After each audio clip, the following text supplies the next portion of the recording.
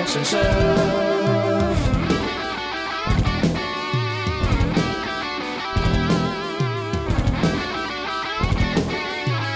The Action Shelf.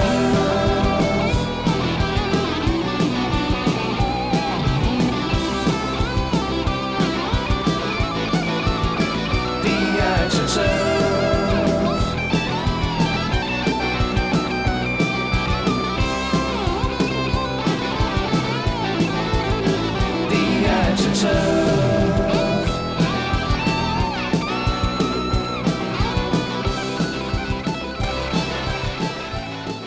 Welcome to The Action Shelf, the podcast that celebrates the glory of B-action movies. I'm John Campbell.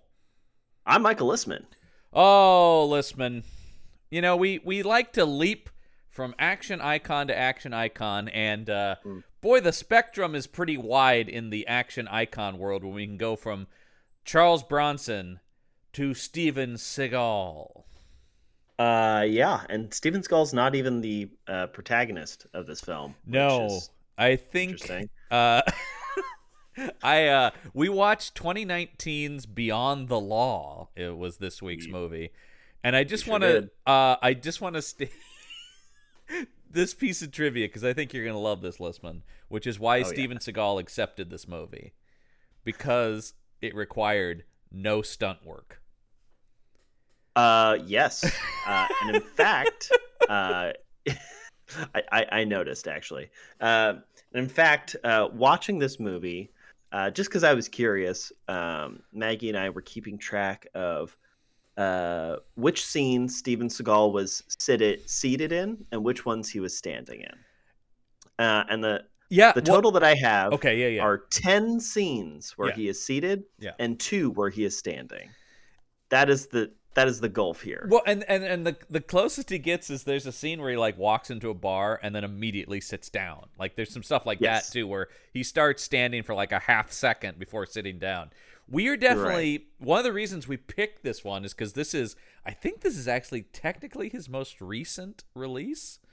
Wow. If I'm not mistaken. I'm just so used to Bruce Willis, who makes 5 movies a year. So. I think yes, it is. He's in pre-production on a movie right now called Tip of the Spear.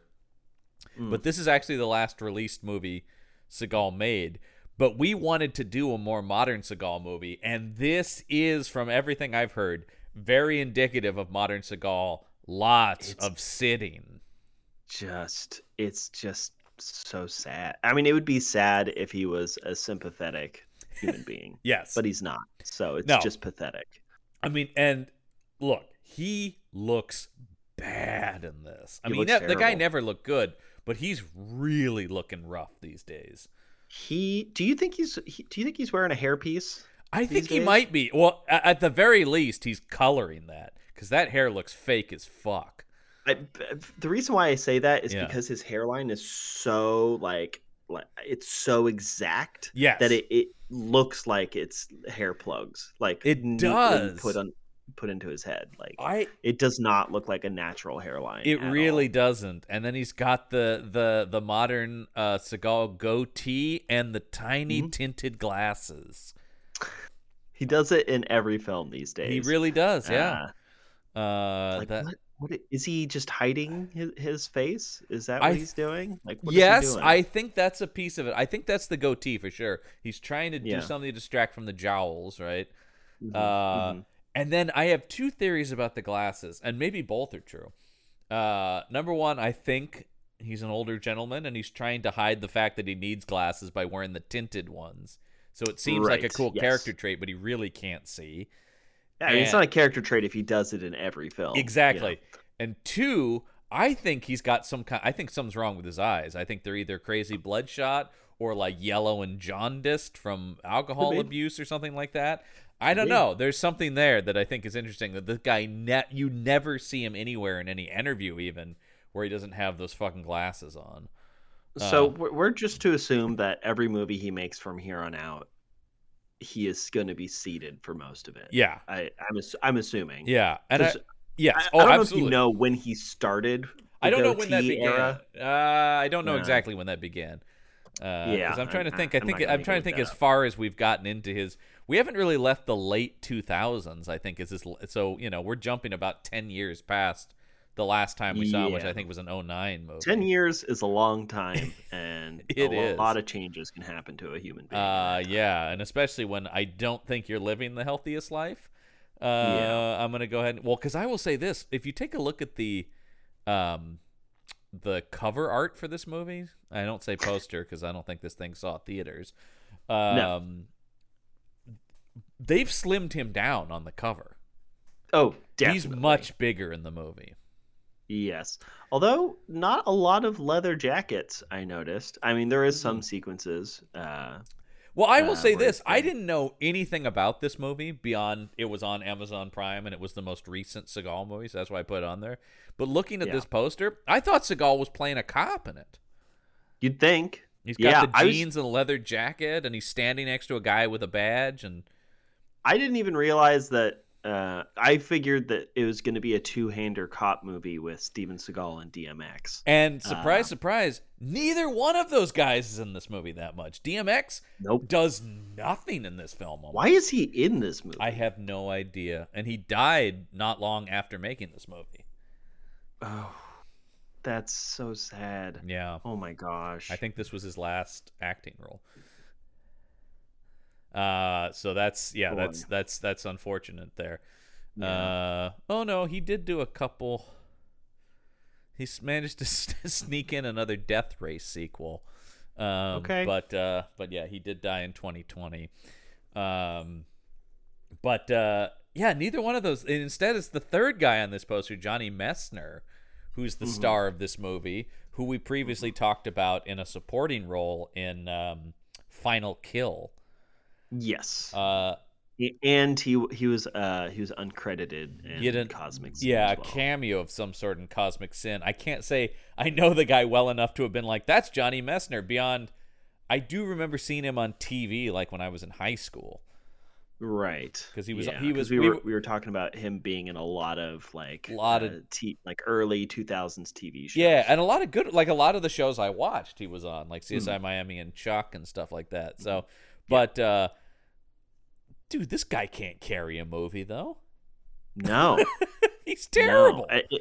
In fact, did you have subtitles on for this movie? I had to. Okay. I couldn't fucking about to say. Because I watched the first maybe 2 or 3 minutes without them, and I went, I can't understand a fucking word anyone's saying. At all. Literally. I can't tell if it's performance or recording or what, but I couldn't understand any character in this movie. Yes. So there's a couple of things to get into here. One, Johnny Messner delivers all of his lines and just like, oh boy, I'm just trying to think of like what the best. I mean, it's all just like, you know, you don't ever do that, but it's like he's just grumbling without any diction, and you cannot like it's literally indecipherable. It's. I swear, it's like he thinks he's doing like a Batman-y kind of voice. Yeah. Yes. Exactly. But there's no thought, there's no rhyme or reason to it, and it's actually ruining his performance.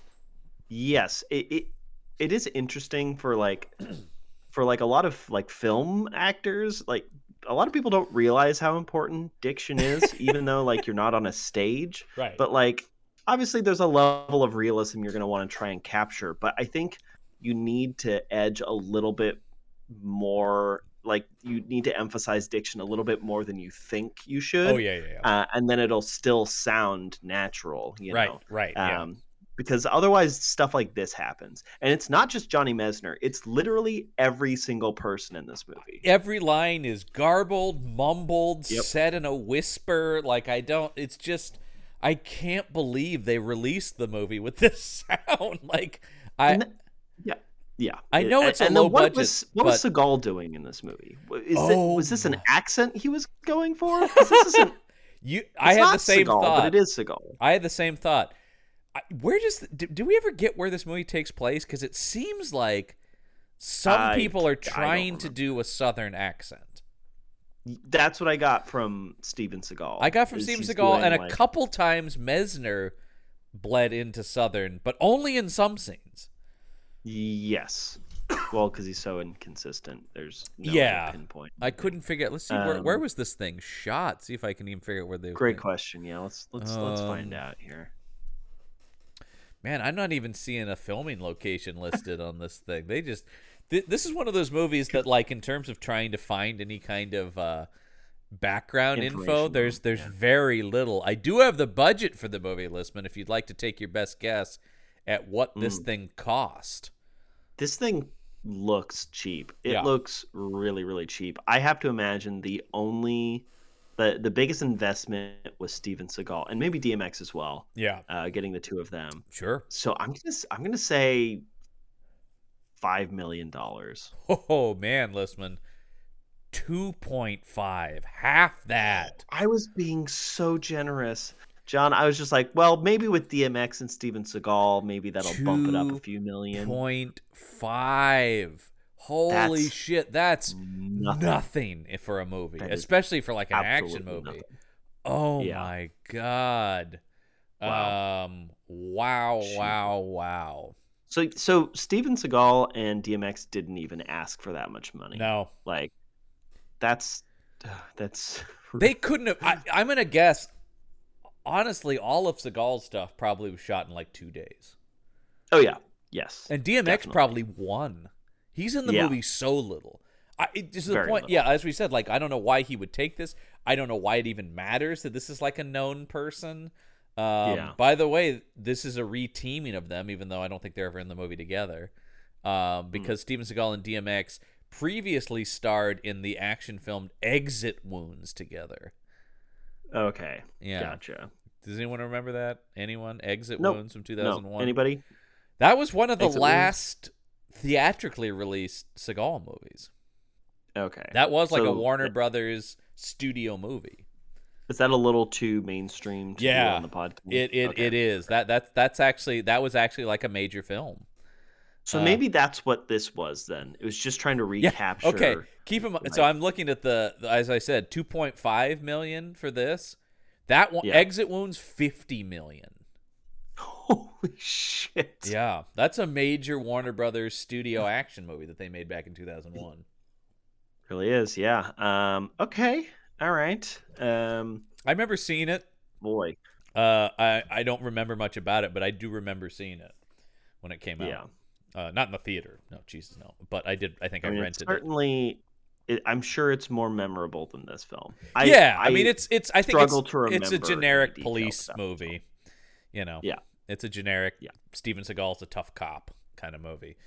One of those. Yeah. But like that's the end of his career kind of stuff. Here now we're in like he's a fucking walking corpse. This is post-mortem Seagal.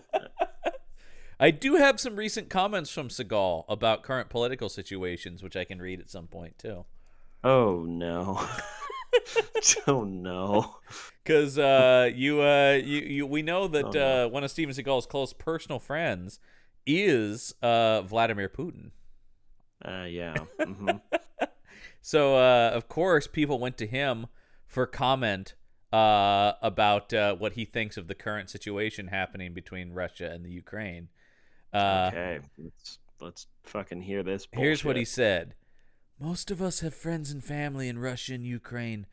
I look at both as one family and really believe it is an outside entity spending huge sums of money on propaganda to provoke the two countries to be at odds with each other. My prayers are that both countries will come to a positive, peaceful resolution where we can live and thrive together in peace.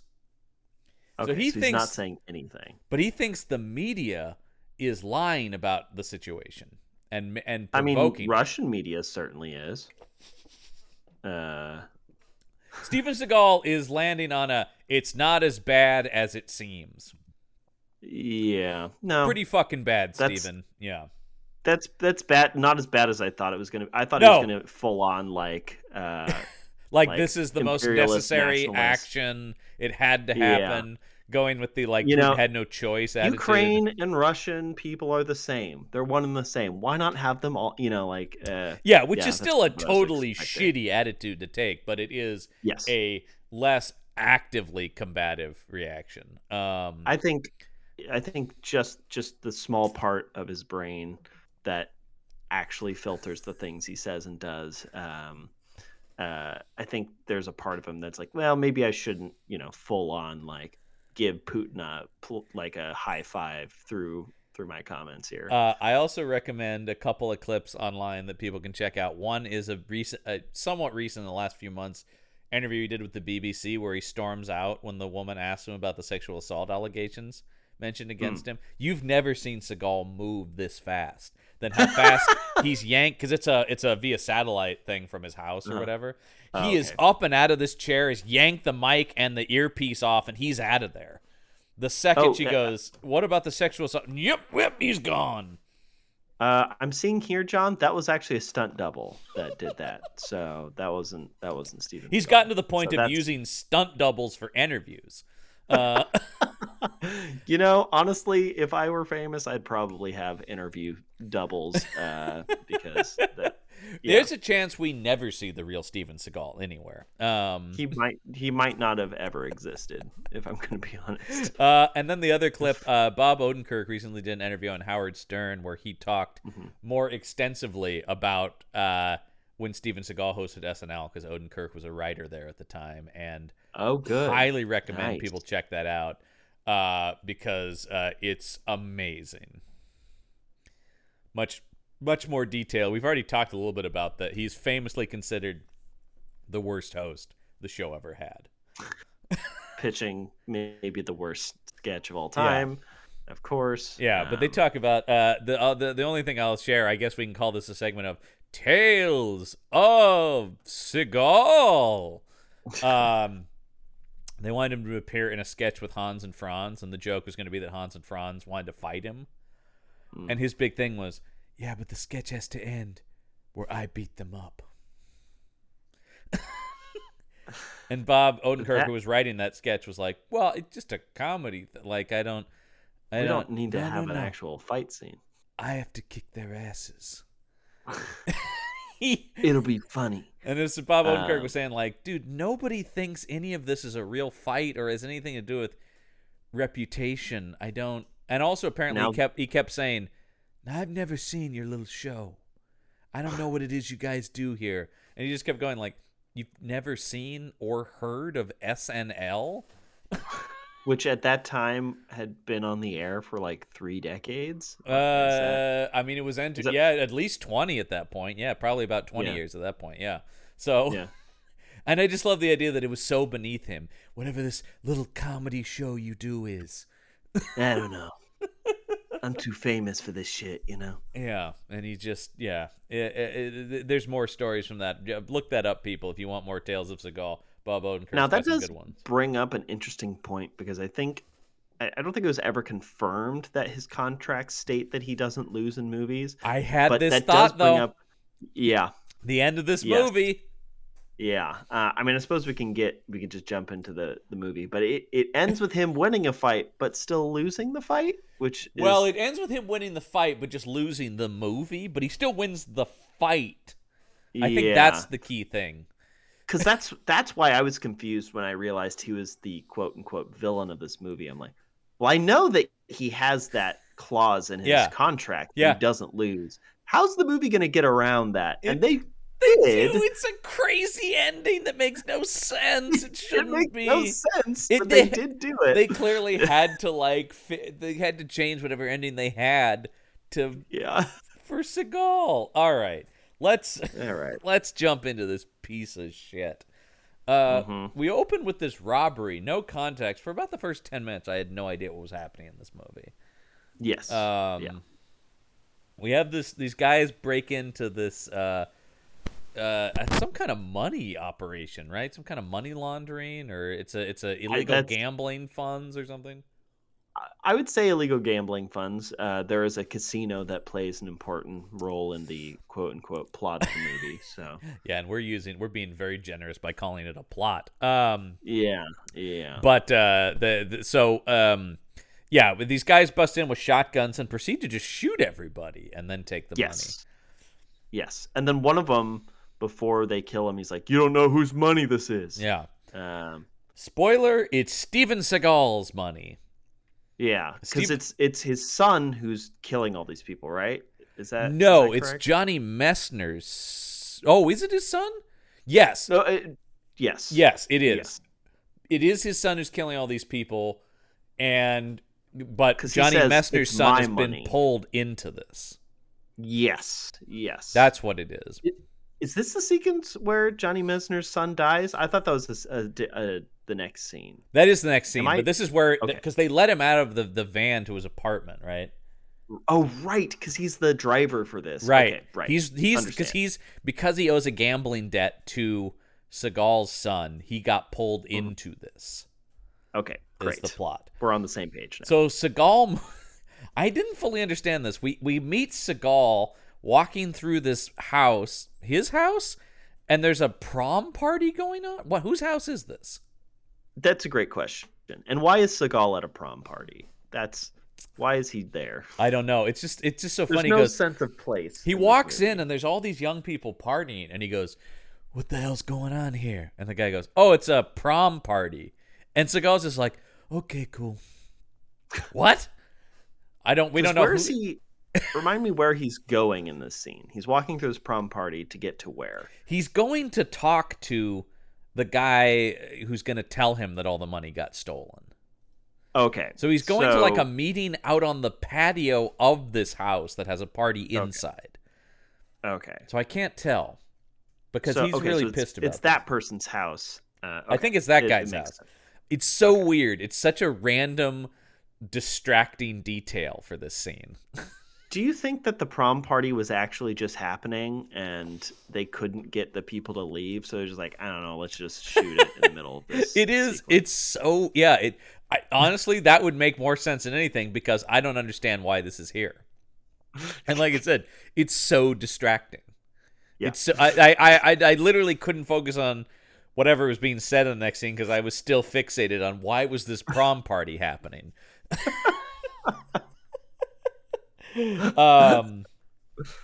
So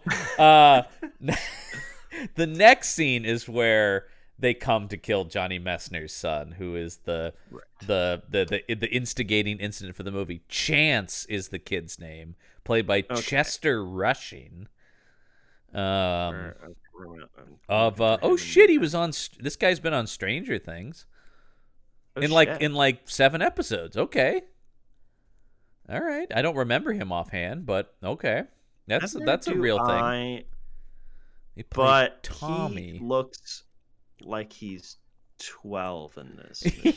It does seem like he would fit better on Stranger Things, actually. Yeah, exactly. That was before this, too. That was 2016, 2017. He was on Stranger Things. This is 2019. Yeah, he still looks 12. Every time, like, it's like, oh yeah, he was dealing. He was a dealer at a gambling house, and it's like why do you have a 12-year-old? Oh, interesting that we're talking about this prom party because he did play prom teen number 3 in Logan. Okay. All right. Wow, the connections, John. The connections, man. But I do like when these people that are in these shitty movies and like leading or supporting roles have like basically extra work in major action movies. Yeah, that's where they make their money. Yeah. He is a voice currently in the video game Horizon Forbidden West. Oh, cool. That's pretty good. That's great. That's pretty good. Yeah. So, yeah, I mean, he's a working actor. He still looks 12 in his IMDb. Yeah, I picture, didn't have a problem with his performance necessarily. He's not in the movie that much, really, and I thought he was okay. And actually, we're gonna meet the person who I think is the best actor in the movie, which is Zach Ward, who plays Seagal's son, the villain here. I don't think he's amazing, but I think he's pretty good. And he at least is doing stuff. He is the most well, aside from we'll talk about the shameless wasting of the great Bill Cobb in this movie. But Zach Ward, go all the way back. He was a child actor. He was the bully Scut Farkus in A Christmas Story. Oh. Yeah. Okay. Yeah. Yeah. Yep. But this is a guy who has been working forever, and you can look through his IMDb. He's been on every TV show. I mean, so he is probably the most legitimate actor in this movie. He does a lot of voice work. He's in good stuff, bad stuff. He's one of those guys who kind of bounces around. Because, he can do this and an episode of It's Always Sunny in Philadelphia and an episode of CSI. And, Now, he was in Sharknado: Heart of Sharkness. I didn't catch that one, but I love that title, good man. Name. Good title. Good name. Good title. He does a lot of video game voiceovers. I see here he did a voice in Rise of the Tomb Raider. Oh, nice. Yeah. So, but he's the only actor who, and like I said, it's not like he's incredible in this because the writing's so shitty, but he's the only one where I'm going like, oh shit, he's giving a performance in this thing. He is acting. Do you think the lighter was his idea? It feels like the lighter was his idea. Because that feels like, and you and I have both been in things where, and I'm usually the actor who goes, can you give me a prop? Can you just get like a thing? It does make a big difference. Yeah. If you don't have anything like blocking wise to be doing while having these conversations, it feels very like weird and stilted. But like having just a prop to play with, right? It really makes a huge difference for an actor. Yeah, in a lot of cases. Absolutely. And he uses the fuck out of this lighter. He really literally does. Every scene he really. I mean, and that's the thing. I think that's why I think Zach Ward is the best performance in this movie, because he seems the only person who is striving to do something. He's trying to play a character. He has the lighter. He's trying to create something. And there's any scene between him and Seagal, it's so funny when they cut to Seagal, who's just doing fucking nothing, and then Zach Ward, and I'm like, oh shit, he's acting as if he's talking to a human being, like he's getting an actual response back, even though he's not, clearly. The closest that Seagal gets is there's a couple of scenes where he has a cigar, and he looks like he's eating it. Like he looks like he's slowly eating the cigar. Is it possible Seagal just eats whatever is put in front of him? Nom nom nom nom. I thought this was a big Tootsie Roll. It didn't taste like chocolate at all. Can somebody get me one of those bubblegum cigars? I mean, honestly, with the character here, I would have liked it better if he did just have a fucking Snickers bar that he's chomping on.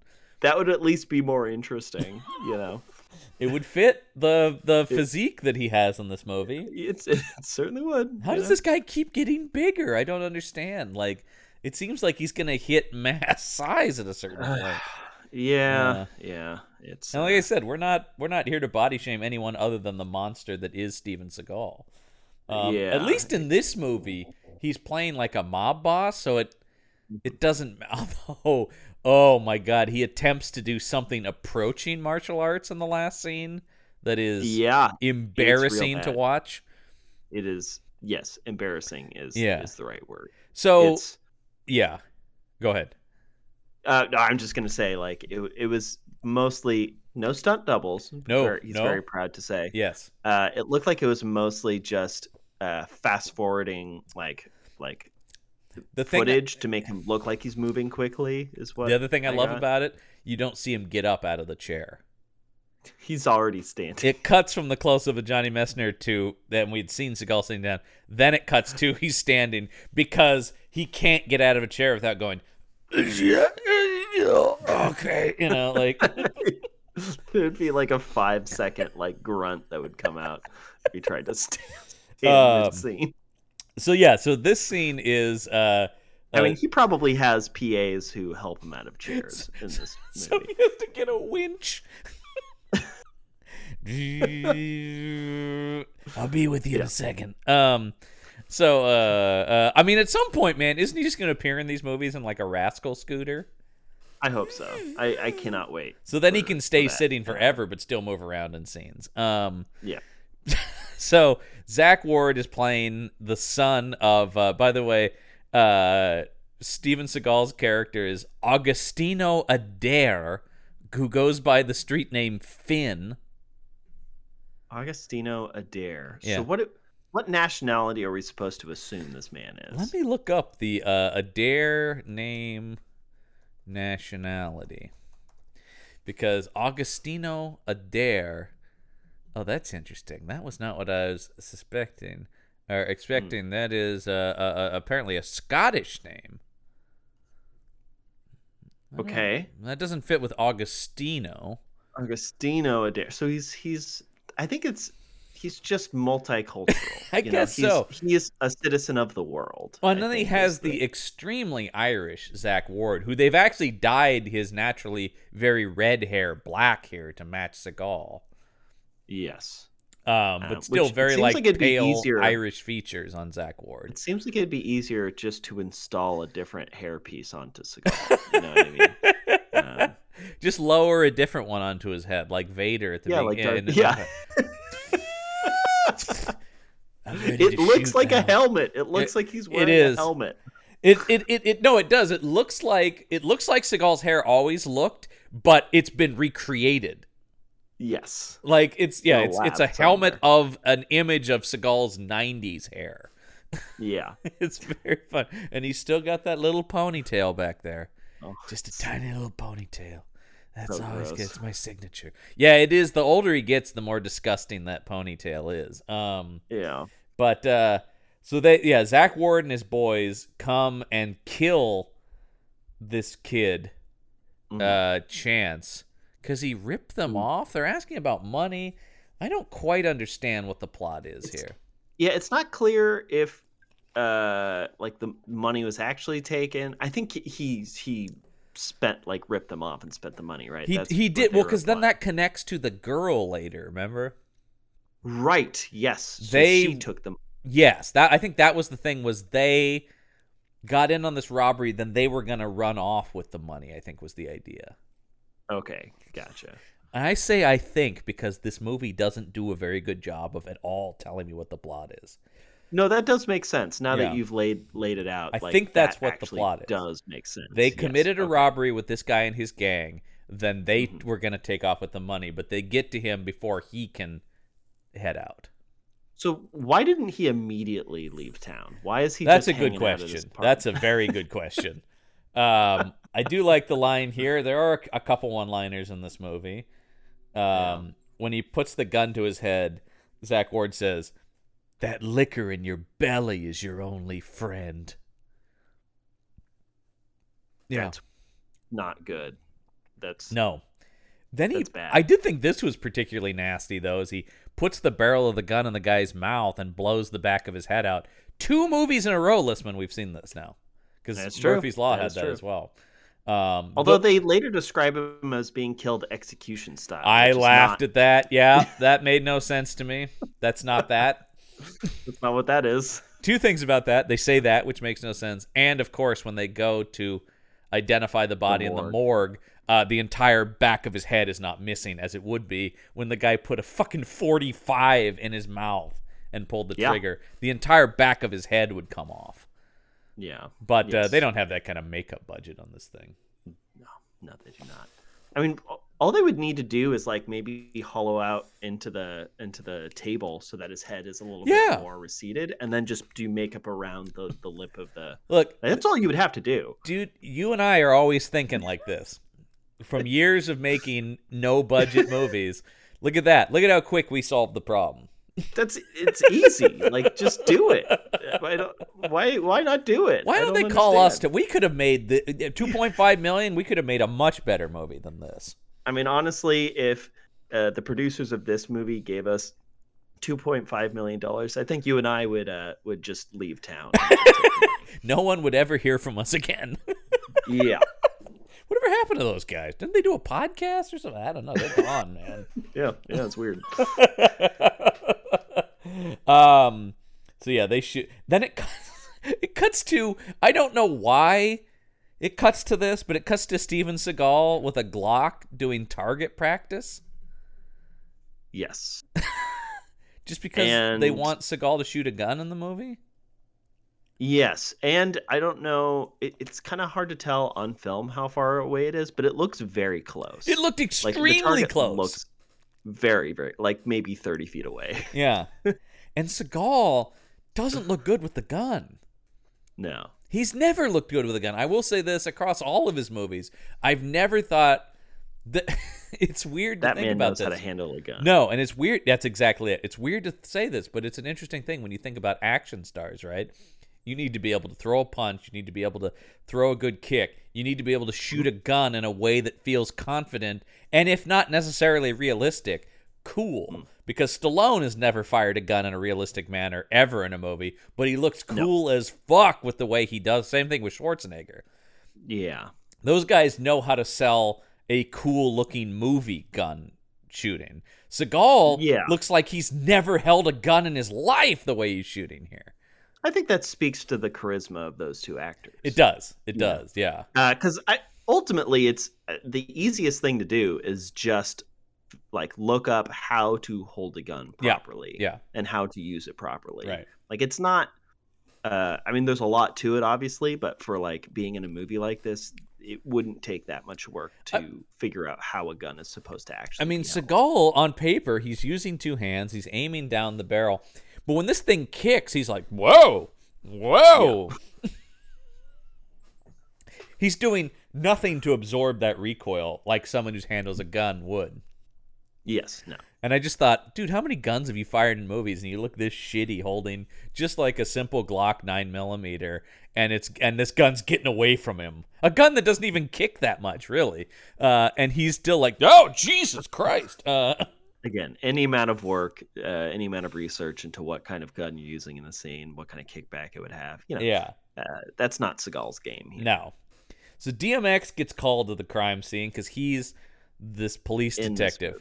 Yeah, he's in this movie. By the way, DMX plays a character named Detective Ray Muncie. Does DMX look like a man whose name is Ray Muncie? Nope. No, not at all. With this Exodus tattoo over his collarbone. Come on, man. That's a makeup department thing. You want him to be like a suit-wearing homicide cop? Cover that shit up or put a collar on him or something. Because that really distracted me from, no cop is going to have that.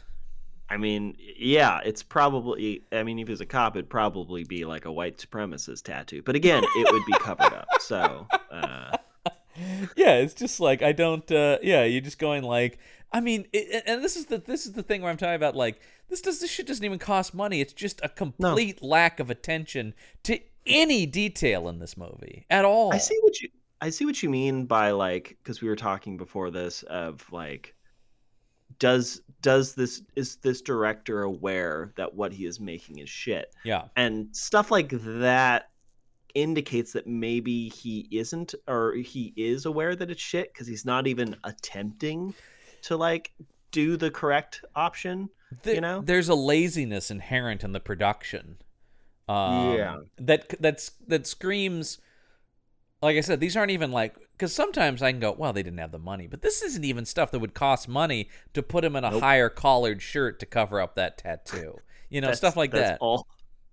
But do you want to bet DMX is like, I'd rather wear this shirt. It breathes better. That's fine. So. Yeah, they don't give a shit. I want to show off my tattoo. It's but dope. The other thing about this movie that then I feel like sends me in the other direction of does the director think this is shit is the movie gets real artsy and pretentious in places too, though. Like all of the nightmare sequences? All of the nightmare sequences are exactly what I'm thinking about. And the movie is also trying to be very serious and gritty. Like, it's almost like this guy thinks he's making, like, Training Day or something like that, I guess so, yeah. Because it's very... It's one of the most forgettable films. I think this might be the most forgettable film I've seen. I think I agree with you simply because this movie is just nothing. There's almost nothing I can say is certainly nothing good, but nothing interesting. Not even that much hilariously bad stuff in it. Just like, man, I was sitting here watching it last night, just going, boy, like I said, it was really hard to keep my attention on it or my focus on it, which can sometimes happen, but this more so than a lot of them. Jesus Christ, this thing is just... So anyway, DMX goes to tell Johnny Mesner, who is established...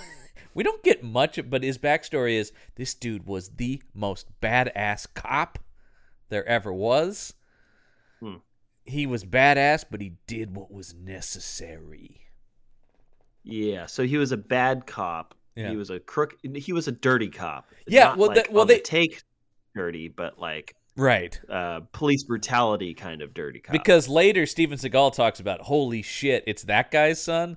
That guy was the most crooked, the most dangerous and violent cop the force has ever seen. And then I love, they're like, hey, why'd you stop being a cop later?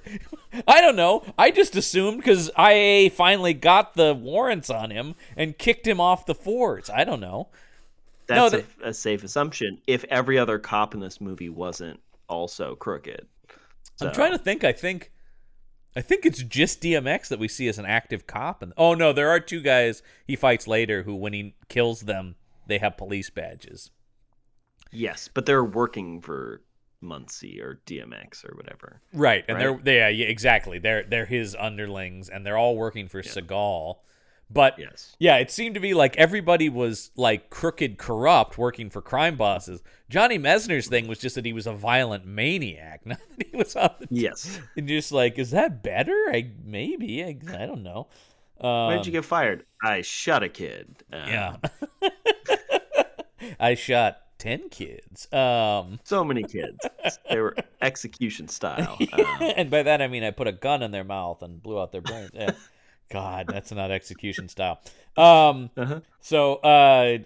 we meet Johnny Messner and he's coughing up blood in a sink. Is this a plot point they ever pick up again, that he's like ill? I totally forgot about that. I completely forgot. Yeah, I think the screenwriters forgot this is a plot point. Because I thought like, oh, is the whole thing like he's dying? He's got like lung cancer or something?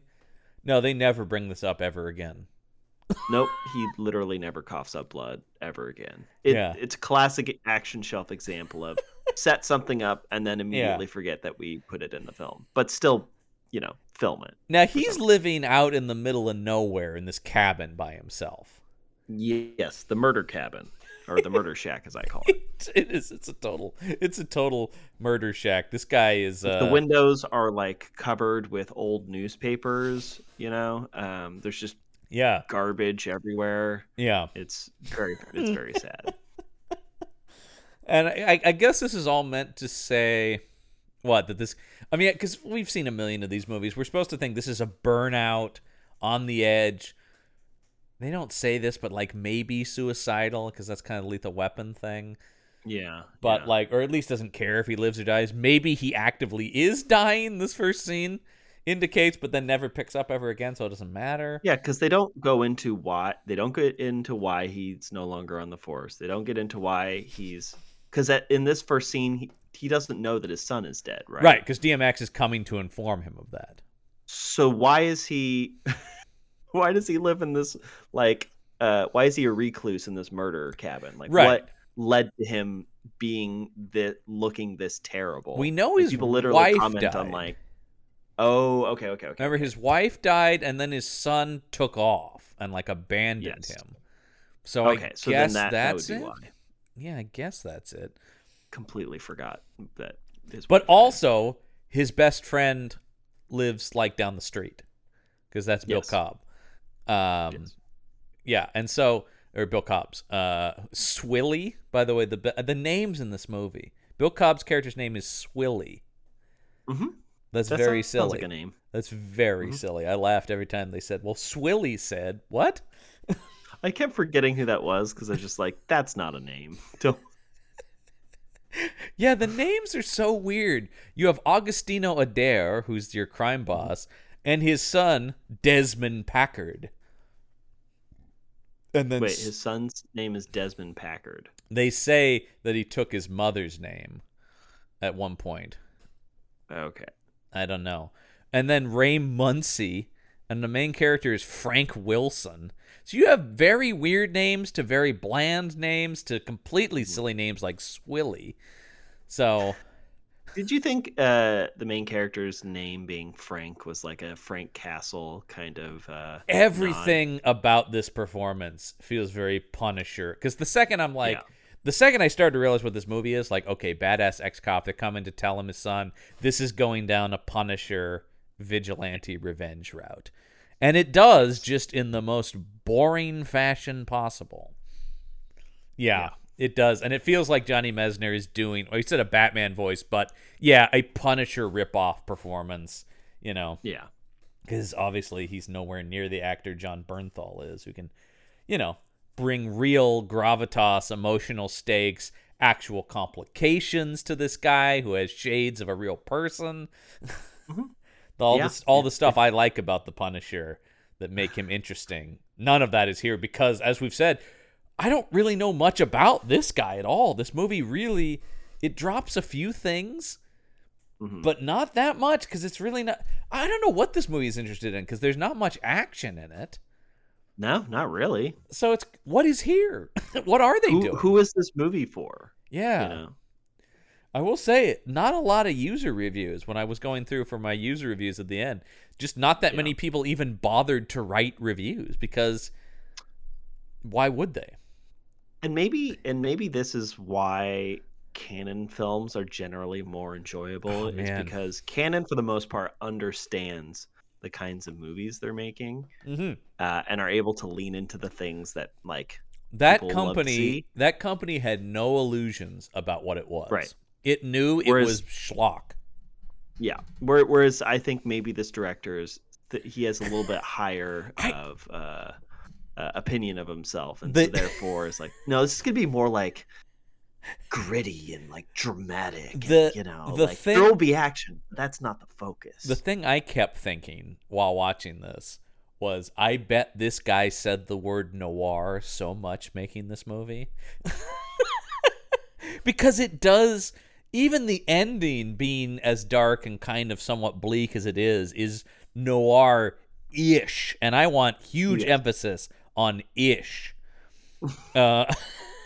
Noir adjacent. Yeah, exactly. I mean, this movie screams of somebody who goes, I love noir, but they haven't really bothered to figure out what the appeal of it is, or what the rules of it are, or why it's a valid genre, and or have you even really seen a noir? No, exactly. It's all just got it, dark lighting, violent, bleak crime stuff. You're like, yeah, but yeah. And that does bring up another point. This is another one of those movies that has no color palette whatsoever. No. It might as well be black and white, but it's not. It's just super desaturated. That was the filmmaker I kept thinking of that I bet this guy loves but doesn't understand, once again, why his movies works, is David Ayer, who made Training Day, End of Watch, a lot of gritty LA cop gangster movies, right? That guy's kind of stuff. And has a very handheld, natural lighting, so it's kind of dark and noirish look.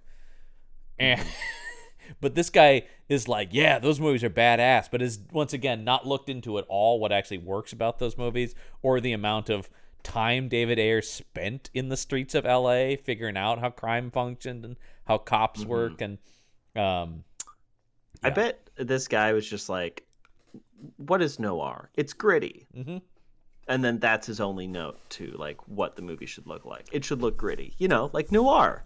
And then that's the end of the discussion. No, gritty's the other word. I feel like this guy pitched this movie a lot with, it's gritty. Everyone's performance needs to be gritty, visceral. Ugh. Yeah, it's because he does really. I mean, he does something I like in other movies, but he really does make very bloody squibs later and stuff, and lots of blood. I mean, once again, when it gets into he does want it to go, it's visceral and dark and bloody, and and you're like, yeah, but it doesn't. You're not. It's not interesting at all. There's no.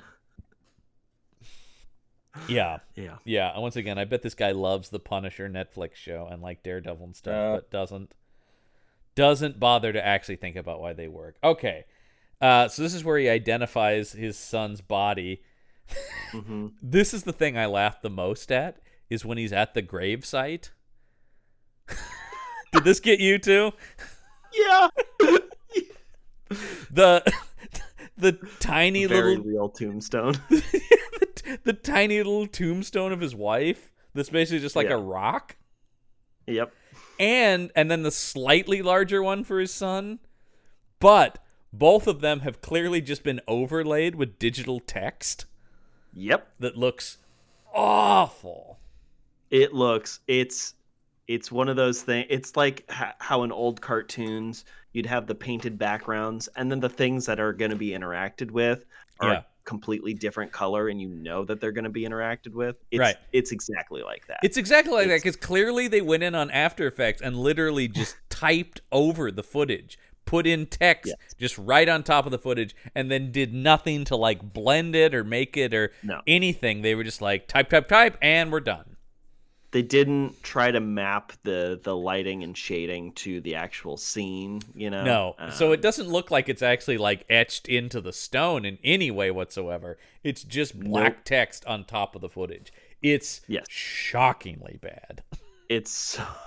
I laughed so hard at this. You wouldn't even need a lot of money to do that, no. right? Like, it just takes a mild amount of like. You don't even have to do it with real stone. You could. I mean, the other thing I was gonna say is you could make the prop easier. That's and true. Do it on because you could make like take a foam thing and paint it to look like stone and then just cut in the letters, but that would have required any kind of time or effort, which this movie doesn't have. We'll fix it in post. Let me also say this. You don't even need to do it. You could have shot from behind the tombstones, too, and we would have known what's on them because we understand what's happening. So you don't even need to do anything. You could do like a close-up of the name on there. If you want, if you want to, then it's its own thing, yeah. There's a lot of ways to handle this that doesn't look like this. But this is the kind of thing where I'm starting to think this guy is pretentious and thinks he's making something, but he also just is incompetent, the filmmaker who made this. I really do think. And he's made plenty more action shelf movies we can talk about. Including he's started to work a fair amount with Mr. Bruce Willis. Yep. This guy has Bruce Willis energy. You know what I mean? Oh, yes. Yeah, he did Survive the Game and Fortress with Bruce Willis. Now, Survive the Game, that's the one that's like the most dangerous game. I think Bruce so, Willis, right? And I think I think we're going to do that one in a few months, if I'm not mistaken. That's because I think we're doing the most dangerous game one, which I think is that. Bruce sits a lot in these movies too. He sure does. That's more laziness than physical. Yeah. I don't think Bruce's knees are giving out as much as Seagal's, but no, because what we haven't seen is the weight gain on Bruce. Bruce still looks reasonably fit for like an older gentleman. Yeah, he still stays pretty healthy. He looks fine. It's not that. It's just emotionally he's gone. So then the weird thing was, so then the mysterious woman is hanging around the gravesite, and Johnny Messner's like, "Who are you?" And once again, I'm going, "What?" There were several times when I went, "Huh? What did he say?" I had to back it up and read the subtitles again a couple times. Yes. And actually, there's another example of the subtitles misunderstanding the protagonist. I believe it. So much of this movie is unintelligible. Yeah. Yes. It's always my favorite. It's sort of thing where it's like, I want gritty, but not that gritty. Jesus. He's making Vin Diesel's diction seem perfect. Yeah. And there are plenty of times in those movies where I'm like, huh? He's not. If he's not mentioning family, what is he even saying?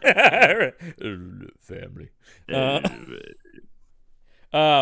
And so so this woman tells Johnny Messner, "Oh yeah, I know your son a little bit." She's lying, of course, because we'll find out later she knows him quite a bit and is actually responsible for his death. But we'll get to that. But here she's going, "Oh well, he had kind of a bad reputation, and he was a gambler who had debts to everybody."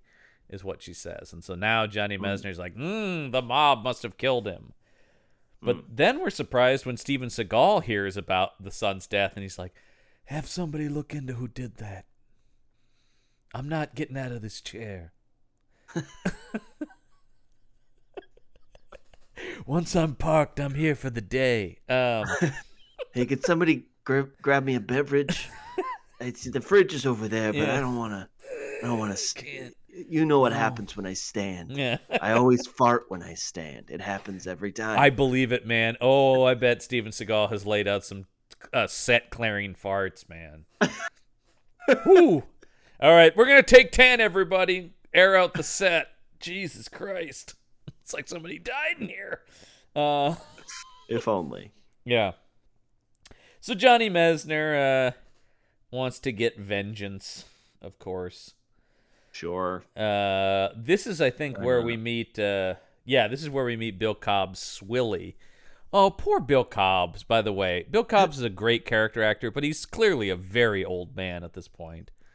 Yes. Still very good. He's still better than just about everybody else in this movie. Unquestionably, because he's just a pro, man. He's one of those guys who I think just can't not be good. He's just gonna do it. He's gonna bring it.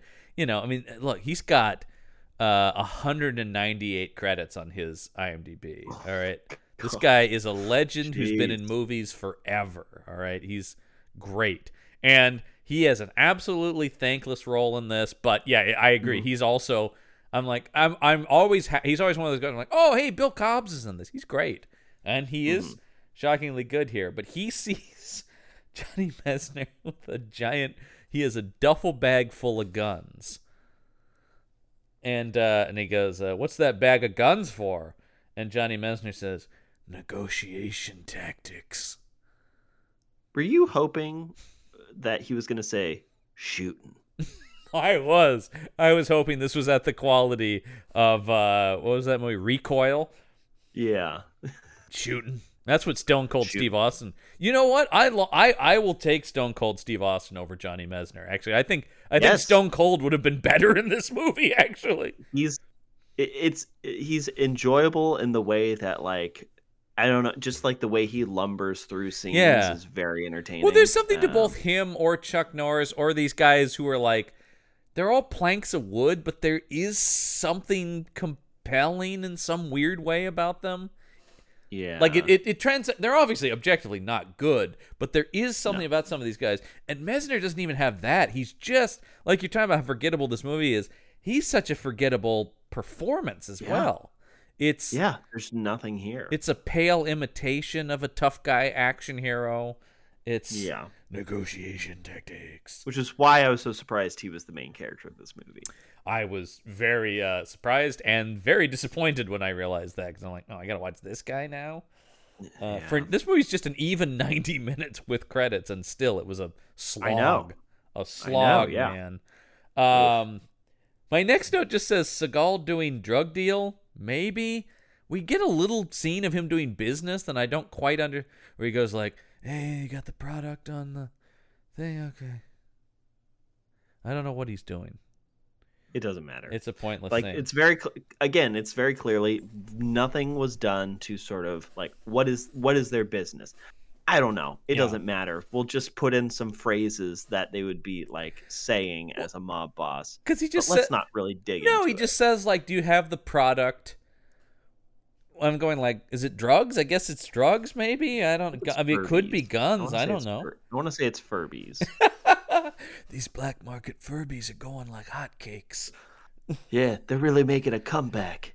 Look at this little thing. It's so cute. I can't get enough.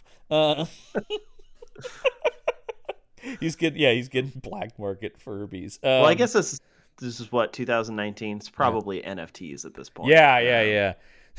Hey, you gotta give me 200 pounds of NFTs. You got any apes? You got any of those weird, wacky apes? You know the ones. What kind of Bitcoin can this give? I would love to see Steven Seagal talking about Bitcoin or cryptocurrency. I would not be shocked at all if Steven Seagal was peddling Bitcoin. That wouldn't even remotely surprise me. Oh, I believe there's a whole thing about that, Lisman, that he was involved with a company that was ripping people off. If I'm not mistaken, that he got involved with a very shady cryptocurrency company, if I remember correctly. Yep. And the SEC wants a word with him. Yeah. So here it is. He got involved with an illegal cryptocurrency. Let's see. With this company that started ripping people off, and apparently, Bitcoin 2 Gen was the company, and he was paid $250,000 in cash and $750,000 in Bitcoin to do this, and the SEC. They want to collect more than $200,000 for him for failing to disclose he was being paid to promote a digital token. He moved to Russia and claims that he shouldn't have to pay them because he's now a resident of Moscow, and they said, no, you still owe that money, Seagal. Still do. So Steven Seagal is currently trying to outrun the federal government, who is trying to pay him money for getting involved in a total sham of a Bitcoin operation. Currently lives in Russia? He's a resident of Moscow, yes. That's not... I was jokingly saying that he was a resident of Russia, but that is fact. That is true. Yes, he primarily lives in Moscow. Oh, okay. Just, bumping elbows with the oligarchs and he is and he's won whatever their highest medal of achievement and things. Yeah. He's the head of his own political party there, the pro-Putin party. The PPP, if you will. It is something like that. It is something like the pro-Putin for the people or something like that kind of bullshit. Power thing. to the Putin. Yeah. It's that kind of thing. Yeah. Boy, yeah. Anyway, he's a fucking mess. But as you mentioned that, yes, he was indeed involved in a cryptocurrency scam, and the SEC is still trying to get his ass for it. So, good luck, SEC. So if he gets if he goes back into America, are they gonna pounce on him? Is that maybe? I don't know if it's if it's come to an arrest situation because he owes money. He owes a $200,000 fine to them. Okay. But he is doing everything not to pay that. Yeah. Can't touch me. I'm in Russia now. That's not how that works. You remember how, like, if you murder somebody and then move to a different country, you can still be arrested? Yeah. You can still be extradited? Well, I mean, the thing is, like, I don't think they can extradite for this, but it is sort of like they can still go, like, you still owe that money. That doesn't go away. It's not like, well, he's in Russia now. Wipe that debt clean. But apparently that's Seagal's thinking was he's trying to claim he shouldn't have to pay it because he doesn't live here anymore. So sure, still committed those crimes, man. Like I don't know what to tell you. Still did. Can we talk about this district attorney character who also basically does nothing in this movie? Yes, please. Ashley, I believe. Yeah, Ashley, played by Kim DeLonghi. Also of we're going to talk about her in some future episodes actually as well. She's in a few action shelf movies. She made next to no impression on me in this. No, she has nothing to do in this film. I don't know why she's in this film. She gets this exchange that I wrote down as a one-liner, which is he meets her in this diner after, of course, creepily seeing the ghost of his dead son in a booth, which we see throughout the movie. Just assume there's these weird, needlessly creepy scenes where he sees his dead son, and they do this like stupid horror movie stutter cut where he turns his head in the sort of unnatural way. What is the point? That's the kind of stuff where I'm going like, oh, Mr. fucking artsy director on Beyond the Law. But it doesn't pay off in any way. It's not like if the movie was about him confronting his guilt for kicking out his son. Yeah, and like that comes to a head at the end of the movie. Yeah, that sounds like a movie. Yeah, you're not even pitching a good movie. You're just pitching a movie, Lisman. Yeah, just a general film that has themes and arcs and story. And why have sequences like this if you're not going to like pay that off in any way? No, it seems like this needs to be on thematic point for the movie in some way, but it's not. This movie movie's not dealing in because themes. Obviously getting vengeance is not going to bring your son back. No. And it really what it is he should come to terms with the fact that like his behavior led to his son leaving. Right. You know what I mean? No, there's no arc for this character. No, not at all. Nothing. This is and because what you're pitching is sort of getting into classical vigilante movies, like when you're talking about vigilante dramas, really, and wrestling with the impact of violence and stuff like that. But no, no retribution or remorse for any of the violent behavior he displayed as a cop either. Nope. Certainly not. Nope. That we're just led to believe like, he's just so cool. He's just real badass. Well, we're gonna see that in the scene here, but the shit out of criminals. When she walks into this scene, she goes, "Frank, you look different," and he says, "By different, do you mean like shit?"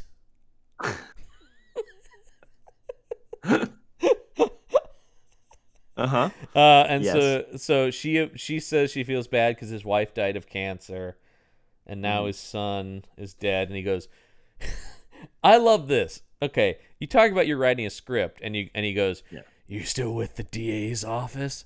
And she says, "No." Well, then Why is she here? Like, what? And he's like, "You still know people there?" And she says, "Yeah, I know some people." It's like, "Can you get me some info?" Like, it's one of those things with like, just simplify your movie and make her still with the DA's office. What do we need to know that she's in private practice now, but can reach out to people? What is that? Pointless.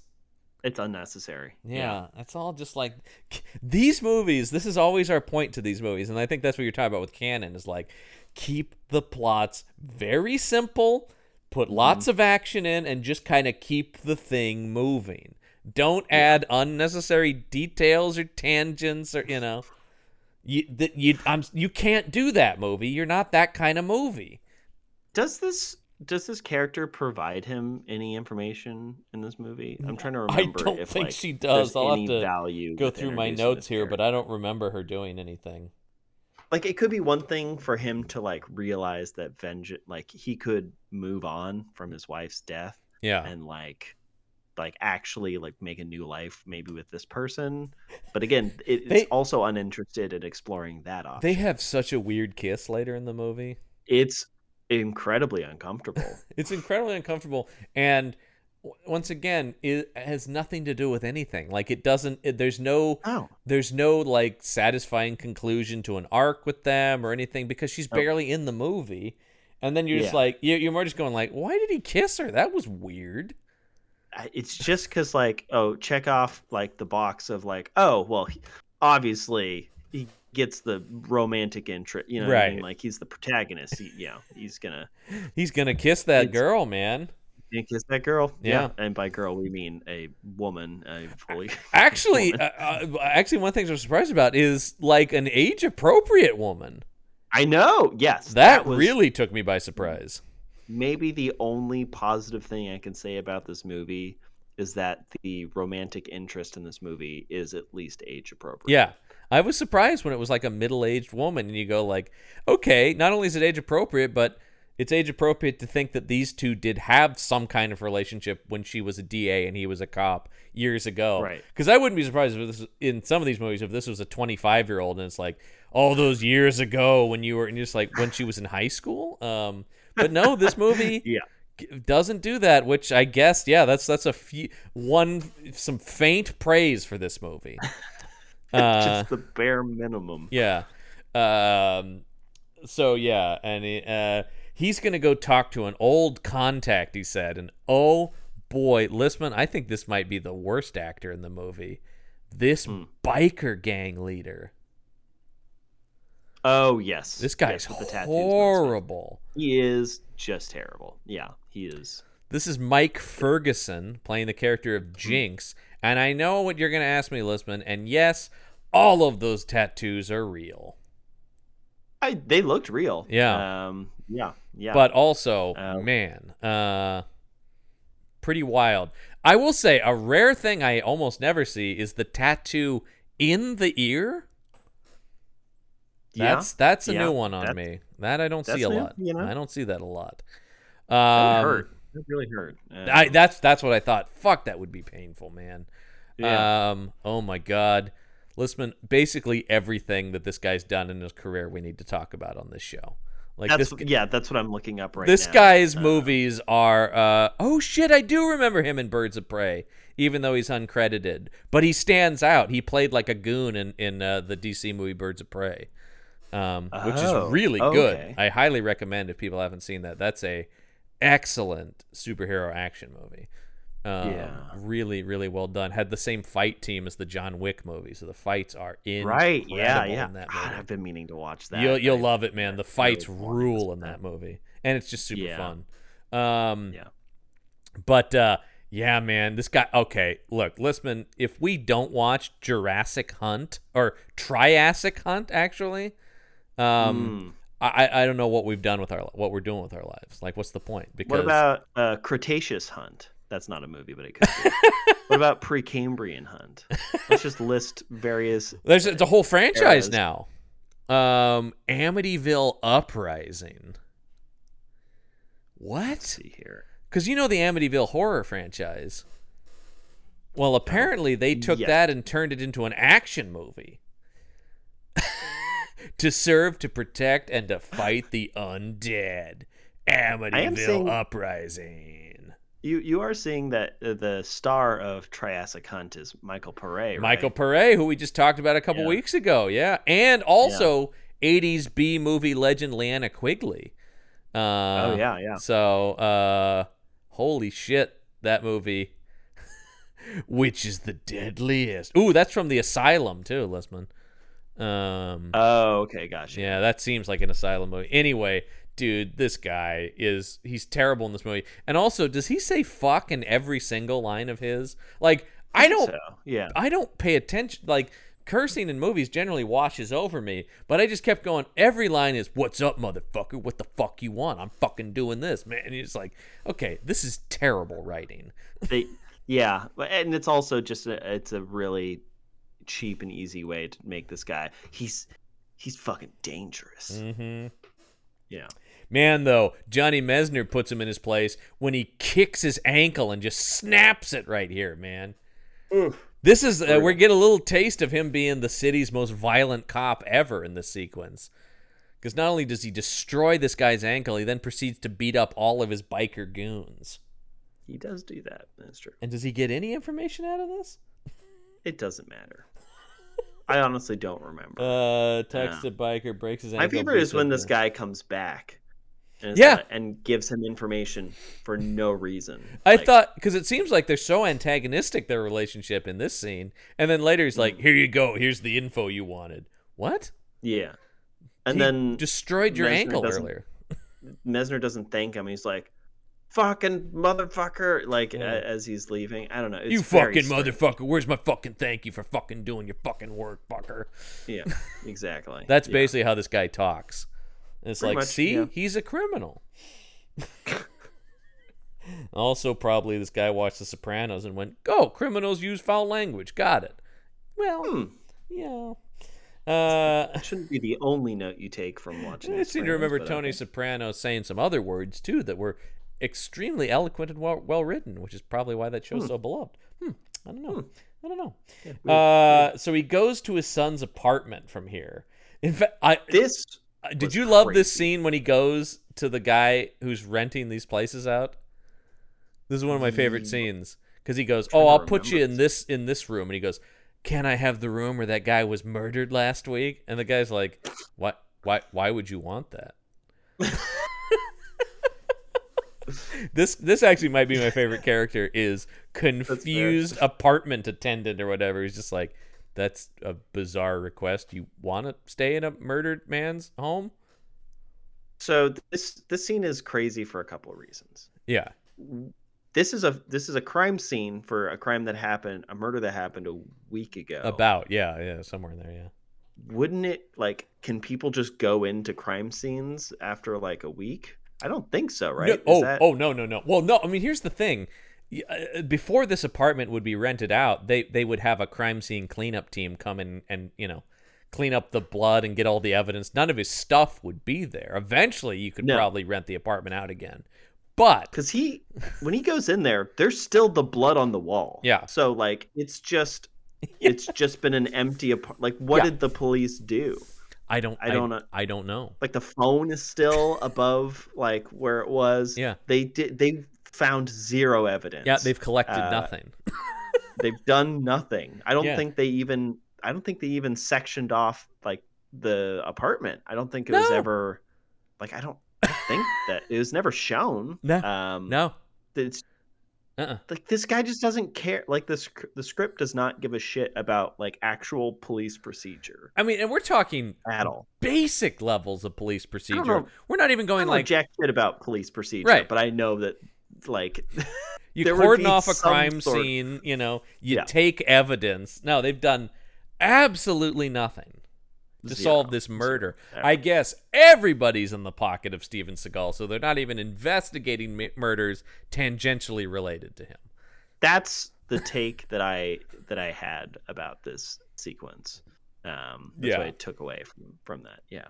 What's the flashback to son? Oh, he has the flashback to his son leaving when they had the argument, and his son's like, "I'm out of here, Dad." The scene was terrible, John. These guys, yeah, they can't. Because all of a sudden, this movie wants to have like a dramatic family scene, and you're like, movie, come on. Like the kid was hyper focused on like fiddling with his backpack. Yeah. Which Once really again, he is an actor attempting to do something, but you also need a director guiding that. Yes, and it helps if you're not acting against like a completely blank piece of wood, you know. Yeah. That's my Johnny Mesner impression. Just it's pretty good. It's pretty good. Yeah. Couldn't fucking follow anything, man. Okay, so let's see. Oh yeah. So let's go back to Desmond, which is Seagal's son, and he's hanging around with his boys playing poker, and this guy's telling this insane joke that's really bad. You know what? I can't remember what it was. I look forward to anytime one of these movies has a quote unquote joke in it. Yep, it's pretty common too. Yeah, it's super common. I don't know why that is. Yeah, but it is. This is atrocious. Yeah. They essentially just make a super crackers joke, but it's pussy instead. Yeah. Right. Yeah. It was basically a woman's going around flashing and saying super pussy, and the guy goes, "I'll take the soup." That's the joke. It's just a long lead up to that punchline. The guy telling this joke, by the way, is an actor named Sean Kanan, who I know, being a massive fan of the Karate Kid franchise, as the villain from the third Karate Kid movie, Karate Bad Boy Mike Barnes. So he's currently an actor and has been on for since 1990. Actually, he's been on The Bold and the Beautiful, the soap opera, and we previously saw him in. From the director of this, he produced it. He was in Gangsterland. Oh, he was in Gangsterland, and he's in Fortress and Survive the Game. So he continues to be in this guy's movies. He just is one of the henchmen here. He doesn't have much of a part, but I know who he is. So I was also kind of going like, hey, Sean Kanan. And also a guy who actually knows martial arts, but of course that never comes into play in this movie by any stretch. I mean, martial arts never come into play in this movie. Not really, no. No, but wouldn't that be cool if he had? That'd be nice. Yeah, that would have been exciting, nice. But whatever. No martial arts come into play. Whatever. Anyway, they have that scene. And oh yeah, this is when he goes and questions the bar. By the way, he goes to a bar.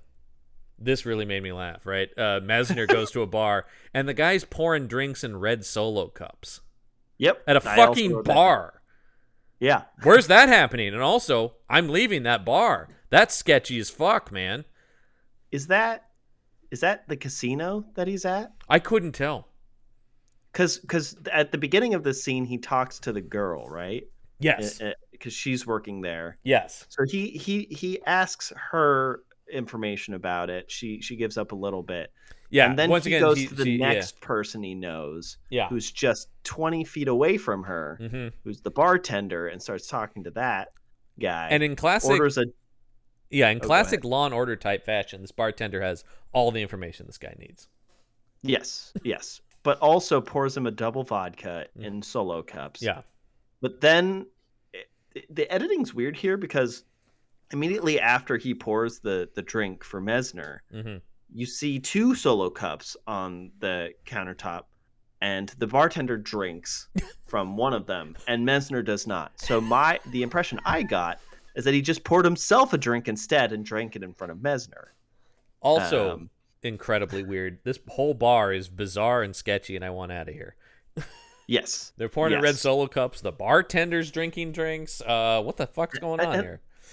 And also, so there's some history here between Mesner and this bartender. They know each other. They go way back. Yeah. Which also makes me think, why didn't he go to this guy first instead of the girl? I don't know. It doesn't matter. But it was very strange. Yeah, but yeah, I thought the solo cups was a very, very funny touch. Yeah, I did. I was just like, man, we can't even afford glassware on this movie. Good Lord. That is the impression I got. Yeah, it's just like, that's okay. Cheap as hell. Let's see. Okay, so yeah, bartender gives him some info. I just wrote gives info because I don't even think it really fucking matters what he tells him. Oh, he tells him who Seagal's son is and the whole backstory of. That's where he took his mother's name. Super important, obviously. Yeah, very important. Meanwhile, glad they added that in. Seagal has asked his son to come in, and he's like, "Is there anything you want to tell me, son? You can open up to me." And this is where Zach Ward is, I honestly, give him an acting award for simply being able to say anything with any kind of emotional believability while acting against Steven Seagal, because he's getting nothing from his scene partner. I mean, absolutely nothing. Yeah, no. This is the scene I was laughing at going, the fact that he's responding in any kind of way, I'm like, holy God, what an actor. Yeah. What a show. What an impressive display of acting prowess. Oh, yeah. And this is one of two monologues Seagal gets in the movie. Don't give Seagal monologues.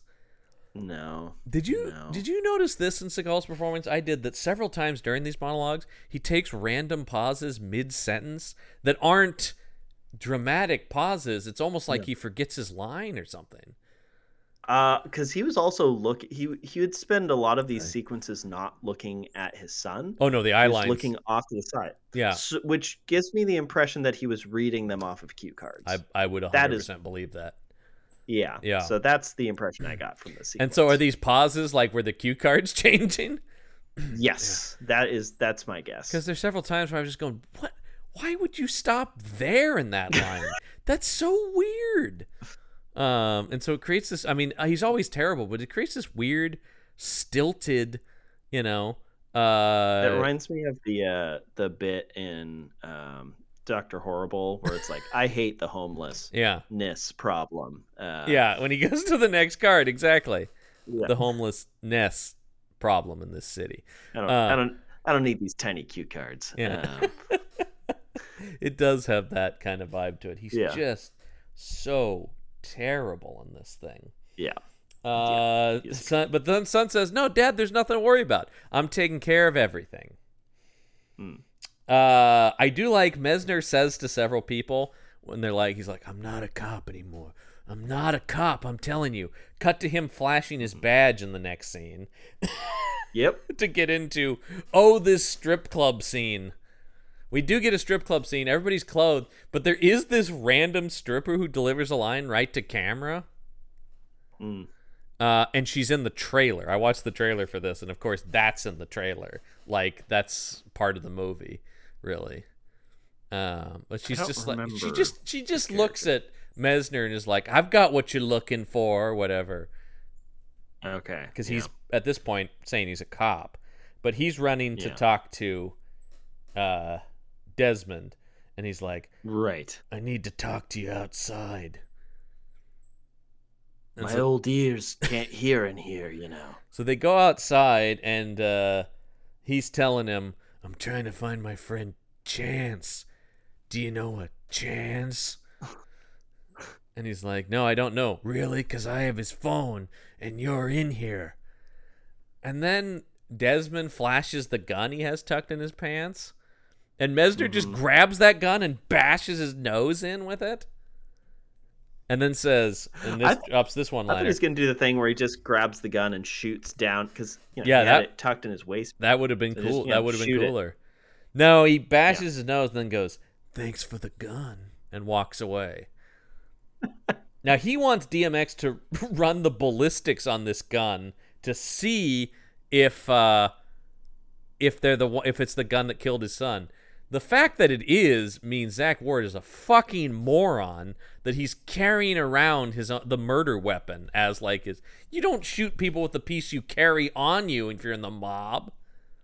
Or now let's explore it from this angle.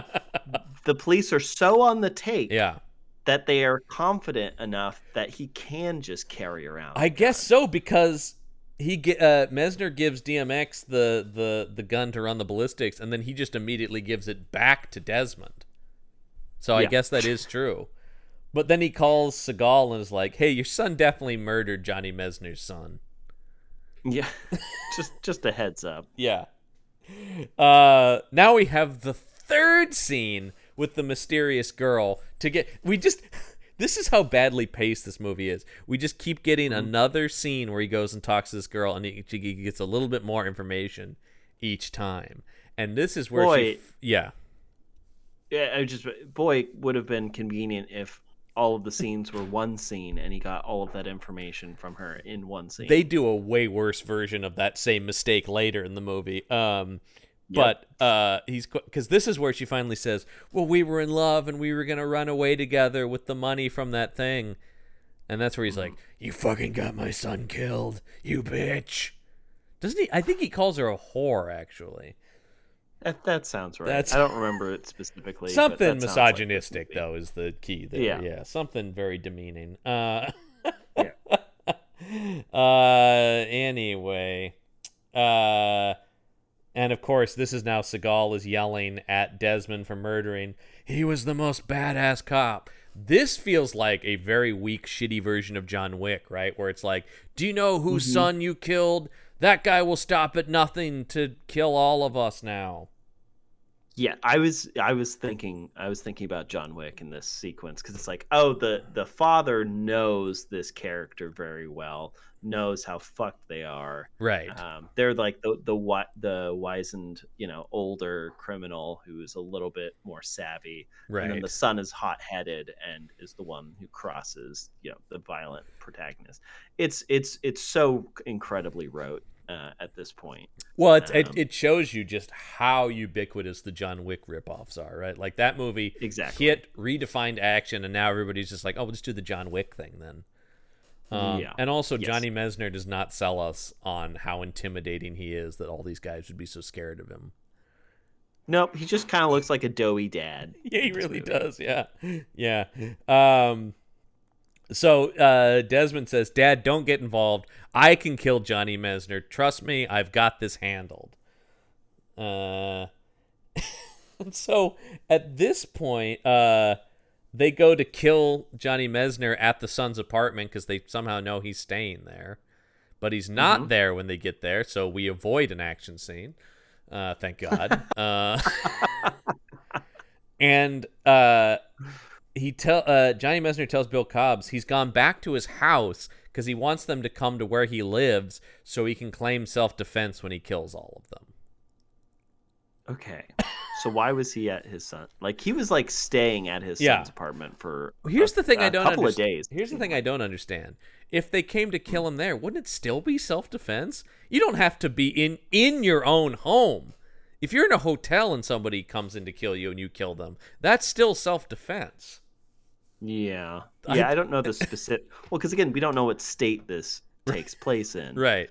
So, like, there are different sort of stand your ground sort of laws. There's, like, I guess defense if maybe the prosecution could argue that by staying where they had killed his son, he knew they were going to come, so he was kind of egging it on. Where if he just goes home, he's like, I was just sitting at home and they came in and I had to shoot everybody. I mean, we are being incredibly charitable. I don't think they really thought too much about it. No, they just wanted to do the action scene out here at the cabin.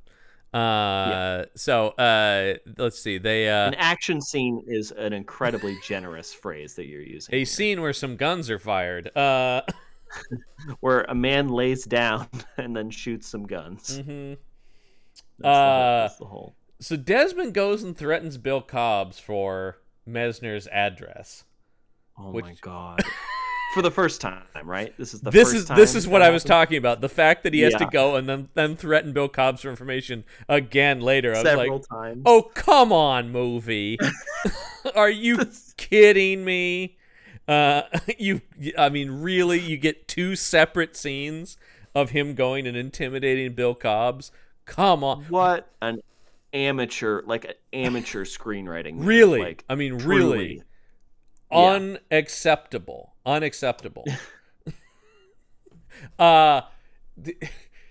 And also, didn't this feel like this should be the climax of the movie, is them coming to kill him and him killing these guys?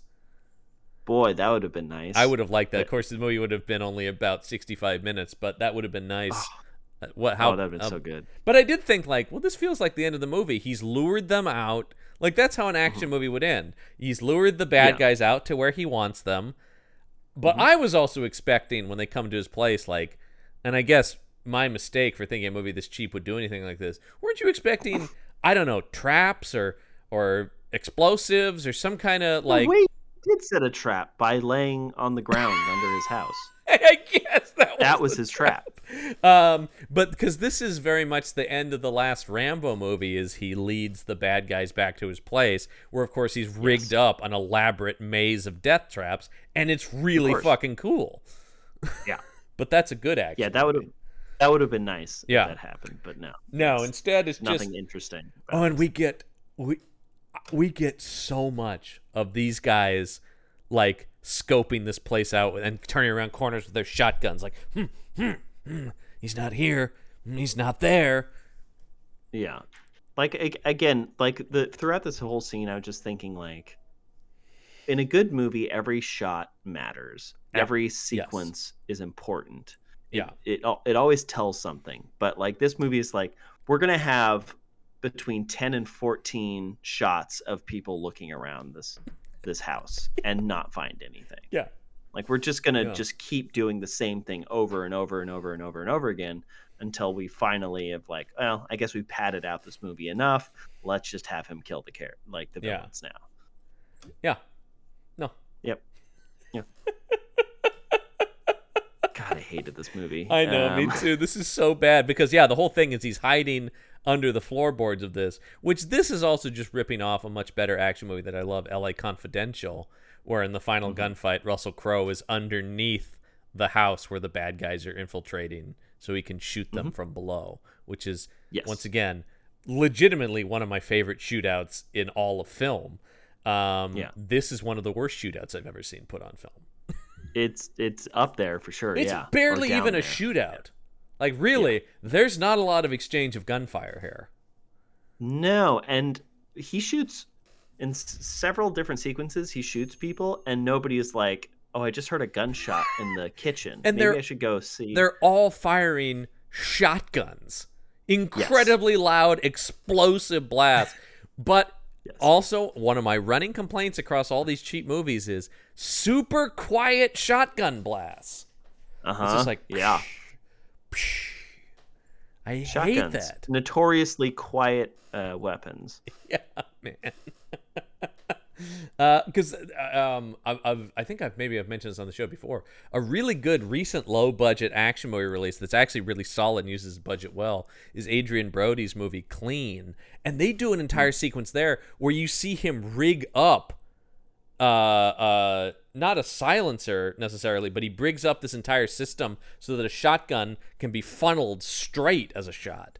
And it's like cool to watch him take apart a shotgun, put a different kind of barrel on it, that kind of stuff. Because I was thinking, when he's just firing wildly up through the floorboards, he'd be taking out pieces of wood and everything all around him. You know? I'd be shocked if it got through the floorboards. Yeah, really, it would. Yeah, like a shotgun. I like some of the spray will, but like most of it wouldn't get through the floorboards. That's not really how. No, in fact, he'd probably end up raining stuff down on himself more than anything. Yes. There would definitely be some deflections that would just hit him in the face. It is insane that he's able to shoot through the floorboards one of these guys and then still quietly sneak up on another guy after that. Yes. What? It doesn't make because he sense. Shoots this guy up through the floorboards in the house, then he rolls to the edge of the house, still under it, to shoot a guy from the underneath the house from the side, though. Yes. He shoots that guy in the leg. Now, didn't you expect in John Wick fashion for him to shoot him in the leg and then in the head quickly from this position? No. Yeah, you'd think. No, instead we get a very dumb scene where he has to then roll back out from under the house, approach this guy who's wounded in the leg so he can dramatically point his shotgun down, one-handed, by the way, not a sawed-off, full-barreled and stocked shotgun, one-handed, and dramatically stare at this guy and then shoot him. Yeah. And this is a no-named henchman. Yeah, no. Technically they do have a name, but not in the actual film are they named. Right. No. No. It's insane. It's a total nobody. And yet they make a point of you, sir, I shall murder now. Just do the John Wick thing. That would have been cool. That is one of the things that's awesome in John Wick when he's just tearing through henchmen because they're nothing. Boom, boom, boom, boom, boom. It's all just, Instead, he's and the really stupid thing about this is he does it, he shoots him so they can do the blood splatter on his face, of course, is what they want to do here, which they still could have done even with him lying, but... That's true. Obviously, if he shot it one-handed, it would fly up and hit him in the fucking face, but, Because, it's a fucking 12-gauge shotgun at full length. Even sawed off, it would be tough, but we've seen that in movies, and I sort of, we'll accept that. But the whole thing, so then he's standing there still in the shooting pose, blood on his face, I just blew that man's head off, which gives enough time for somebody to get behind him and shoot him in the back.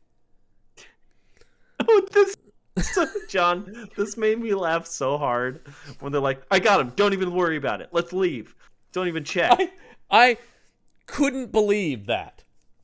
Let's get out of here, man. And they drive off. And I just thought, what? Because I thought, they're going to shoot him and then what?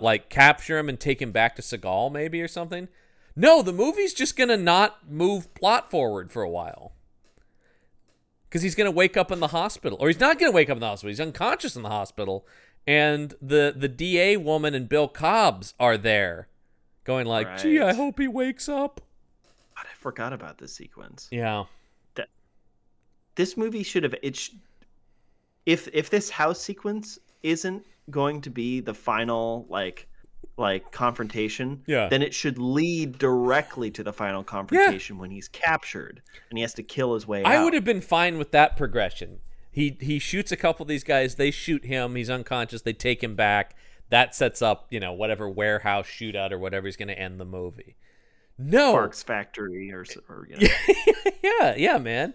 We'll never get a better Sparks Factory than Cobra. I'm saying that now. No. I think that is the height of action movie Sparks Factories. I think so. But I guess that or the other obligatory answer would be Terminator 2 has a pretty sick Sparks Factory in it as well. Yeah, that's what I was going to say. Oh shit. No, instead, they just drive off. He gets taken to the hospital. So then DMX comes to the hospital going, how is he? And they're like, well, he's unconscious, but they think he's going to make it. And DMX is like, that's great. Then he goes out and calls Desmond and goes, actually, he is still alive. This is one of those moments where, and I actually said this watching it last night, I out loud go, have you people seen movies? Don't you understand? You don't have to be genius screenwriters, but don't you understand how a movie moves from scene to scene and plot point to plot point? Films don't do this. No, they don't. It's non sequitur. It's it doesn't, it's needlessly, John, you're exactly right. This movie needlessly complicates itself. Yeah. For no reason. It does. For literally no reason. No, this thing, just a couple changes and you could have at least streamlined the movie. I don't think you were ever going to make it good, but you could at least make it function. Then you'd have more room in the film, because this is still a short film, but you'd have more room in the film for action sequences. But I think this movie, again, debating as to whether or not the director knows how bad it is. Yeah.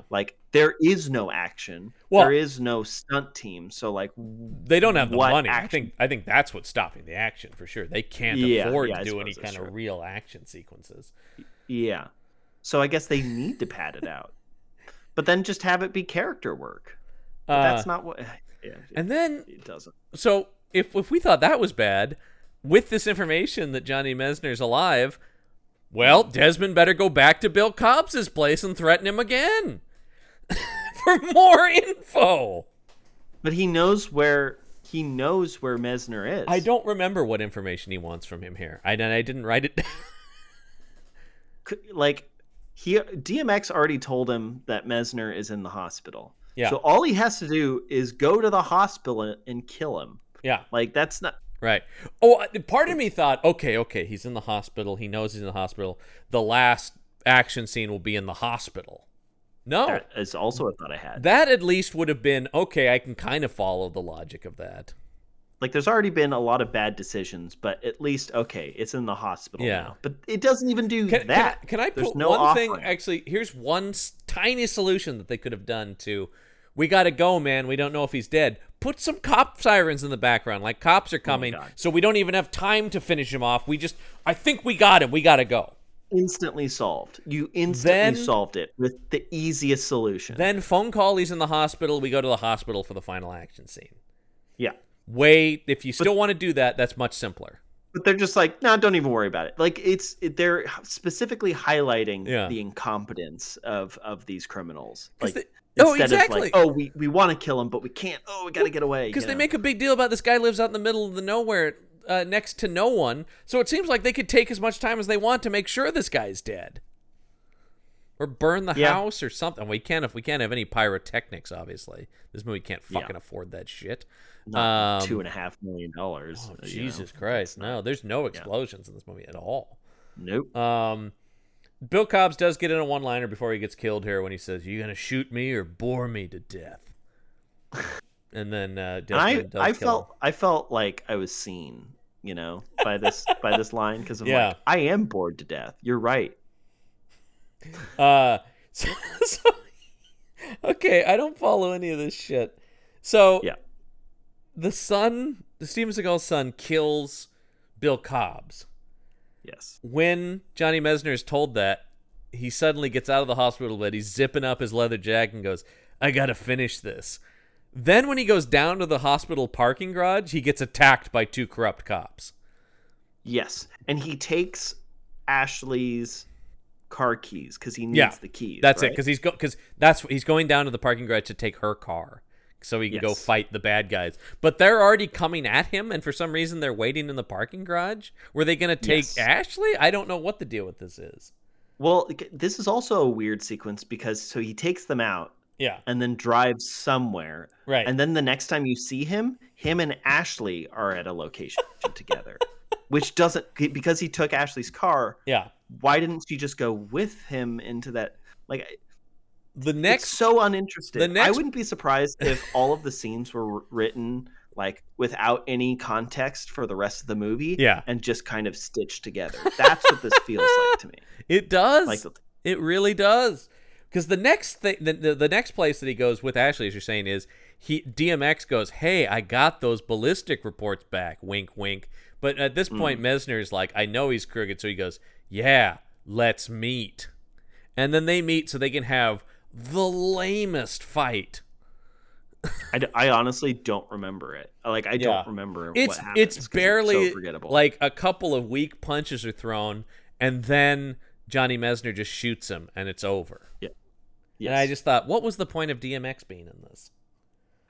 Exactly. He didn't further the plot at all. Yeah. Like, at all.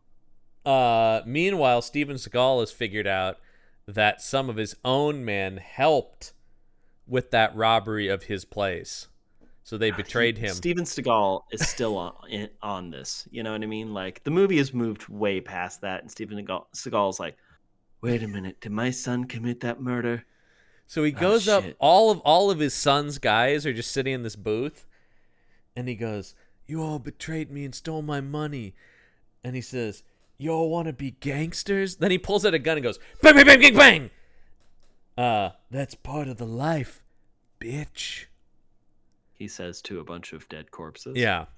But the scene of him shooting them is so funny, because I think the gun shoots too fast. Like, it doesn't look real when the gun goes off. It's like, bang, bang, bang, bang, bang. He very clearly just pulled the trigger really fast 3 times. Because it's like, he's so good, he barely needs to aim, you know. But once again, it's like, that awkward Steven Seagal, the gun's jerking around. And yeah, it looked like a light plastic toy that he was playing with. Yeah, and they clearly they put in the brightest possible muzzle flash in After Effects. I had to I watched it back like 3 times just to see if I could actually follow the action of drawing, pulling the trigger, and it's all just blah, blah, blah, blah, blah, blah, blah, you know, like. Yeah, it's very sloppy. It's very, very sloppy. It's one of those things where it's like, oh, so no attempt to viscerally show this in any way whatsoever. Okay. Nope. Got it. And also, this just feels like the screenplay's going like, oh yeah, those guys, I guess, portrayed. Seagal should just kill them real quick right here, and so that we can cross them off the board. I still don't fully understand why Seagal was in this movie. I don't either. Like, why is that character? Like, the son is the villain of the movie. Yeah. Why is Seagal in this? Yeah, because they don't do a thing like John Wick where he kills the son early, and then it becomes about the battle between the mob boss and the hero. It feels like an afterthought in this movie. Right. Where it's almost going like, hey, I think we could get Seagal. Can we write a little part for him? Like, I think that's what it just seems. Tack him on to the end. Yeah. Yeah. That's what it feels like. I do like, y'all want to be gangsters. Bam, bam, bam. That's part of the life. Bitch. I feel like bitch wasn't in the script. I feel like that was a Seagal. Yeah. Yes. Yeah, he's very good at throwing around that word. Because you're all a bunch of bitches. Actually, he was just talking to a female production assistant off camera when he said that, and they left it in. Get me my coffee, bitch. We can cut. Hey, where's my sandwich? Yeah. I ordered a Reuben like at least 15 minutes ago. Where is it? Come on, you bitch. And I think he just talks like that. That's what I imagine. I need a 6-foot-long sandwich. Yeah, I was gonna say, where's his platter of sandwiches? Excuse me, where's my sandwich platter for one? Where's my sandwich pelican? Was a pelican cooler filled with sandwiches? Yeah. Yes. Oh no! What was I thinking of? A palanquin. What is that word? It's like the throne that's carried around. Oh, I know what you're talking about. I can't remember the word. Palanquin? No, something like it's in that vein. Oh, this is good podcasting. Yeah. This is such good podcasting right now. It doesn't. But then also, in a totally matter-of-fact way, Messner just finds Seagal's son and kills him. Yes, because this movie is uninterested in paying things off. No, it's really like, no. It's really just like, I guess that's over now. The movie's just going like, we have to end soon, so here you go. Yeah, this is. I think this happens a lot in these movies where it's like we really just need to wrap this up. So if we could just finish this as quickly as possible, because that would be perfect. The makers of this movie know we can't go over 90 minutes. We can't. All right, this movie can't handle that. So yeah. So now I'm going like, well, what's he going to fight Seagal now? Okay, well, yeah, then he shows up at Seagal's place. Seagal, of course, is just sitting at his table in his dining room, eating a cigar, and it's a Cuban. Wait, I was told this is a Cubano sandwich. No, it's a Cuban cigar? Oh, well, that explains the flavor. Yeah, where's the slow-roasted pork? I don't understand. Yeah, I do like that Messner just shows up and is all of a sudden like there's no like him sneaking into the house. You would think the city's biggest mob boss would have a pretty well protected home, but nope. He's just there. He just fucking walks in the front door. Yeah. This is where Seagal does some physical fighting. It's as close as he gets in this movie. Because Messner has a gun on him, and Seagal stands up in a cut once again, sitting, cut to Messner, cut back, Seagal is standing, and suddenly, like, at him. You know what I mean? Like, he's suddenly out of the chair and right in front of Messner, which I'm like, why did he do that? He basically teleports. He's got Nightcrawler powers. That was just, a little bit in there. Bam! And he shows up, and he grabs the gun away from Messner and then shoots the main character of the movie multiple times. Yes. And I thought, wait, what? I don't... Because we talked about this briefly at the beginning, but it's just like, Steven Seagal contractually is not allowed to lose fights. That's right. So he does kill Messner. Yeah. Here. But, this also makes no sense. Johnny Messner knew he was going to kill him? I think that was the idea. Even though, that makes no sense. He also had... The phone was currently like dialing 911 as the sirens were coming up. So yeah. It was still. It was literally 911 connecting, and sirens. What? Yeah. And Steven Seagal just kind of has this look of like, oh well, fuck. He got me. It's Damn. pretty good play there. Yeah. But the movie's not over just yet. Because if you thought he was done ripping off great crime movies, oh boy, wait till he gives us his Departed ending here. Because we go to the girl who she has the money that was stolen, and she's in a hotel somewhere, and you see on the news that Steven Seagal has been arrested. Mm-hmm. And then knock, knock, knock at the door, and it's a woman we saw Steven Seagal talking to much earlier in the movie. Right. And I had forgotten about woman. Yeah, and I don't think we even talked about her on the show, but there was just sort of a scene that basically only exists to establish her for this scene. Yes. And she has a gun with a silencer on it and shoots this woman, and then the movie ends. So this high cheekbone woman is the Mark Wahlberg of this movie. I think that's the idea here and Gotcha. So all loose ends have been tied up. But I did see that and went, oh, geez, somebody saw The Departed. Also one of my favorite movies, and a brilliant movie. But yeah, it is just one of those things. But I'm also going like, man, we barely even established that assassin woman at all, and we hardly know anything. I only loosely understood what this other woman was doing with the stolen money.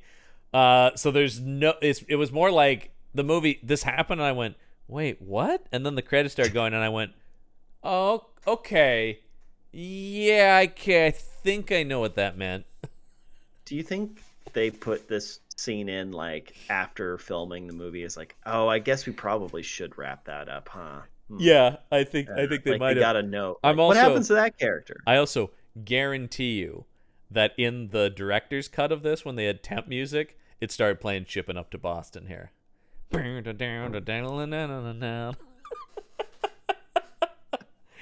Oh, I know we can't get it, but I put it in for fun. Yeah, it's my it's my dream, music cue for this. But I'm shipping up to Boston. Oh my god, awful movie. Beyond the Law is a terrible movie. It is truly atrocious. It's like, one of the I would worst rather. we've watched. It really is. We talked about how done. Simon Says was one of the hardest movies to watch. Yeah, but it has sequences in it that are very memorable. Yes, it for does. Better or worse, I suppose. Yes, this movie, like, you had to remind me of a lot of the things that happened. Well, because I was gonna say this movie commits lit. maybe the ultimate sin of an action shelf movie, which is it's boring. Yes, exactly. That's the worst thing it can be. If it's gonna be bad, we want it to be hilariously bad. Yes, and this thing is just. It's incompetent, though. I think that's the other thing is it's boring and it's incompetent. It's so poorly written and made that one of the worst scripts, I think. Awful script. I mean, the script doesn't make sense like scene to scene. No, and just has horrible structure and I mean, some of the worst structure and pacing I've ever seen. Yeah, yes. Really. Yeah, because like some scripts have bad dialogue. I mean, this does have bad dialogue, but like the highlight. Or low light, I suppose, of this script is the structure. It is truly incompetent. Like, it could. I don't think this could be more incompetently made. No, and it's failing to understand basic storytelling. Like, really, just moving from scene to scene, there's a huge problem. So anyway, no kill of the movie because none of these kills are interesting at all. Nope. Let's pick what we'll just. They're all terrible one-liners, but we have some to choose from here. At the beginning of the movie, when the villain is threatening the son who's in debt, he says, "That liquor in your belly is your only friend." Nope. Bill Cobbs asked Johnny Mesner, "What's that bag of guns for?" He says, "Negotiation tactics." Nope. When the DA woman first meets Mesner in the movie, she says, "Frank, you look different." He says, "By different, do you mean like shit?" I mean, he's not wrong, but nope. When he takes the gun out of the son's waistband and smacks him in the face with it, he says, "Thanks for the gun." Okay. when Bill Cobbs is being threatened by Zach Ward at the end of the movie, he says, "You gonna shoot me or bore me to death?" I think this is the winner, but and then finally Steven Seagal to the gangsters who betrayed him. "Y'all wanna be gangsters? Bam, bam, bam, bam. That's part of the life, bitch." No, it's you gonna shoot me or bore me to death. Yeah, because the movie was literally boring me, the watcher, to death, and so I was able to empathize with that character. I just a lot barely got out of this thing, like barely survived the watching of this movie. So, oh, Listman, well, it's always my charge in life to find the strangest IMDb reviews for this movie, and I will say, as I said, there is not much in the way of reviews for this movie. Not that many people chose to write reviews for it. So, but I did find one here from IMDb user Redder Critical, and the review is titled "Underrated, Solidly Made Revenge Tale." Disagree already. I don't understand all the negative reviews here. This is a solidly made revenge tale. It isn't really a Seagal film. He's just in the supporting cast, but it's a nice ensemble of players who are all giving good performances. They're not.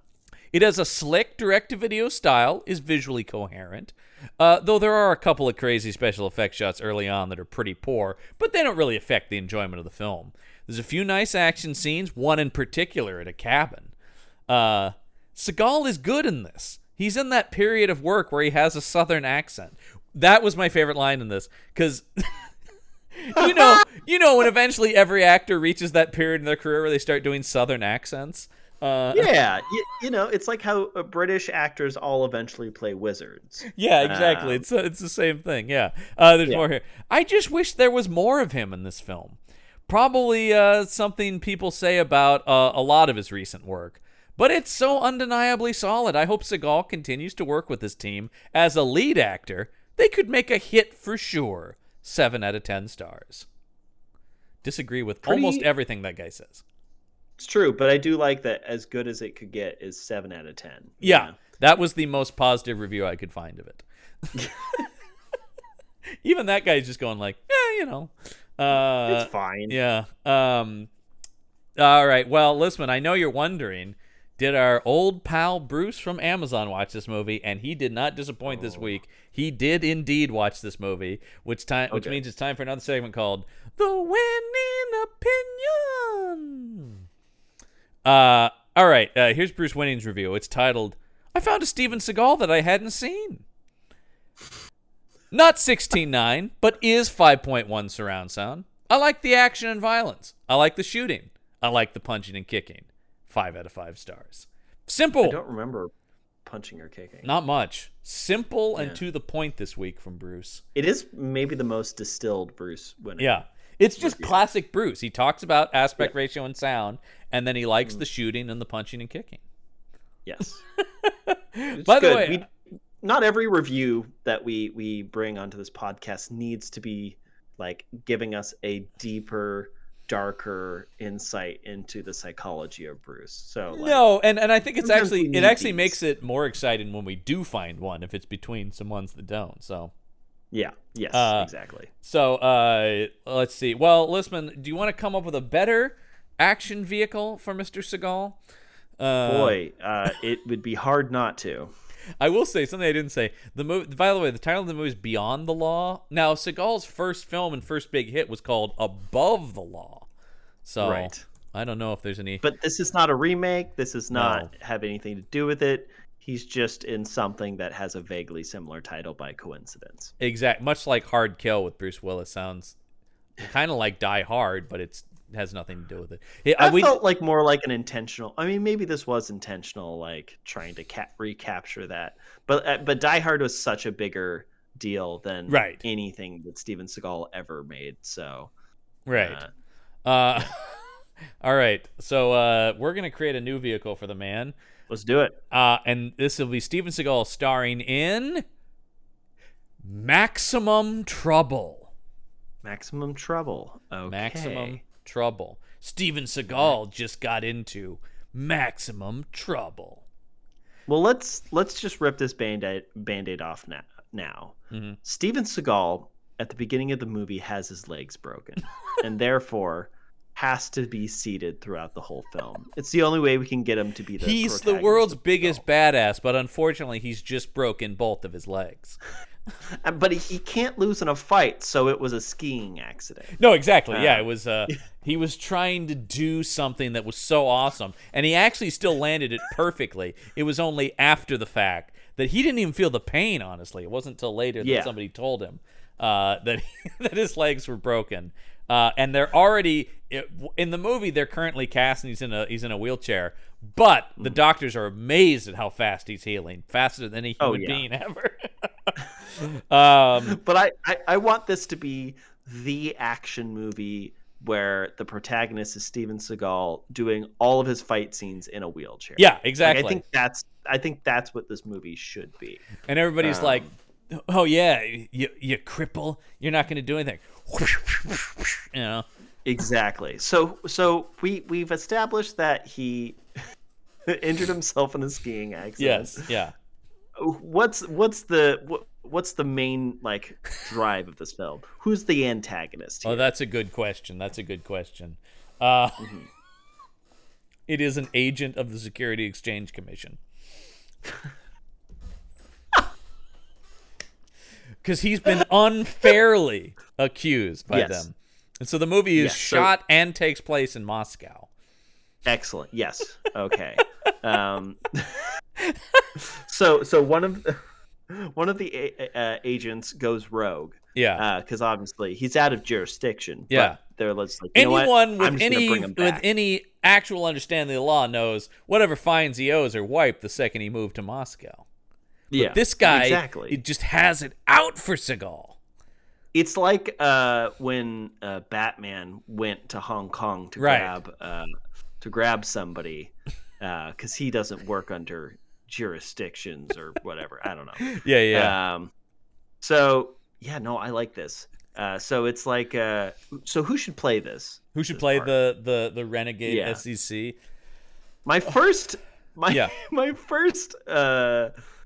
What first popped into my head was Tommy Lee Jones. Oh, just I love to bring it. Yeah. back the retain them from Under Siege.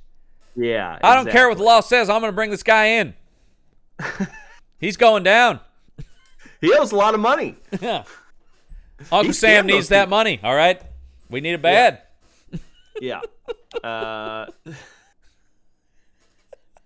So Tommy Lee Jones heads on an illegal operation to Moscow to catch Steven Seagal, who is, of course, there because I imagine this is a screenplay by Steven Seagal, this one, because he's written a number of his movies, and so I think this includes this. So he's there, of course, helping the orphan children of Russia. So anyone who would ever question this man's morality is a monster, obviously. Exactly. Because they're like, no, please, you need to rest. He goes, no, the children need my help. Whether my legs are broken or not, I will feed them.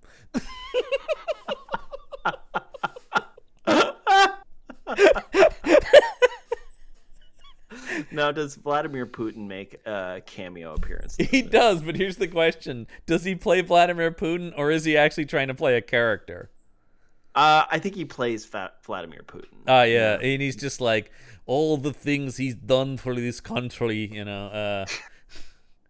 you have the audacity to come here, agent, Tommy Lee Jones. That's right. I don't care who you are, Yeah, Tommy Lee Jones abandons all morals and hires some sort of like mercenary group to give him some backup because he's going to need it. Because I think he first encounters Steven Seagal. He's like, well, he's in a wheelchair. Like, I can take him in just by myself. Yeah. But Steven Seagal still fights him off with his martial arts. Goddamn. Throwing him. I can't believe it, but somehow he's an even better fighter in that wheelchair. He's like, Seagal's like doing tricks. He's like got it on one wheel and like, oh my God, kind of doing some spins. He kicked my ass 3 ways Sunday. So then he hires a mercenary group. Yeah. Which I think the raid that this mercenary group does happens in the orphanage. Yeah. But he doesn't realize that Steven Seagal has already gotten all of the kids out. It's just him. Yeah. Waiting. And here you thought you were going to put innocent orphans in danger, but I'm already 10 steps ahead of you. And the final fight happens in the empty orphanage. Yep. And of course, even America has disowned Tommy Lee Jones at this point. He went rogue, and the U.S. issues an official apology to Steven Seagal. Yes. Oh, yes. And that is, what the fuck was the title of Maximum Trouble? Maximum Trouble. We went way off of that. But yeah, sure, he was in Maximum. Well, because at some point, Tommy Lee Jones goes, "This man is in maximum trouble." He owes a lot of money. Yeah. That's one of the dumber ideas we've come up with. Listman. Well, next week on the show, Listman, is going to be pretty exciting because we're finally, and I know you've been dying for this day, I've been waiting into the world of the ninja. Bated breath, John. Into the world of the ninja, which we kind of touched back when we did Ninja 3: The Domination. Really? It wasn't enough ninja. No, honestly. It's more possession movie with some ninja elements, but this is a full-on ninja movie. Next week on the show is 1985's Pray for Death. Yes. Now, how good a title is that? That's one of the best titles we've ever had. Yes. So, yeah, this is Pray for Death with Sho Kosugi, who we did see as the ninja in Ninja 3: The Domination, but now taking center stage.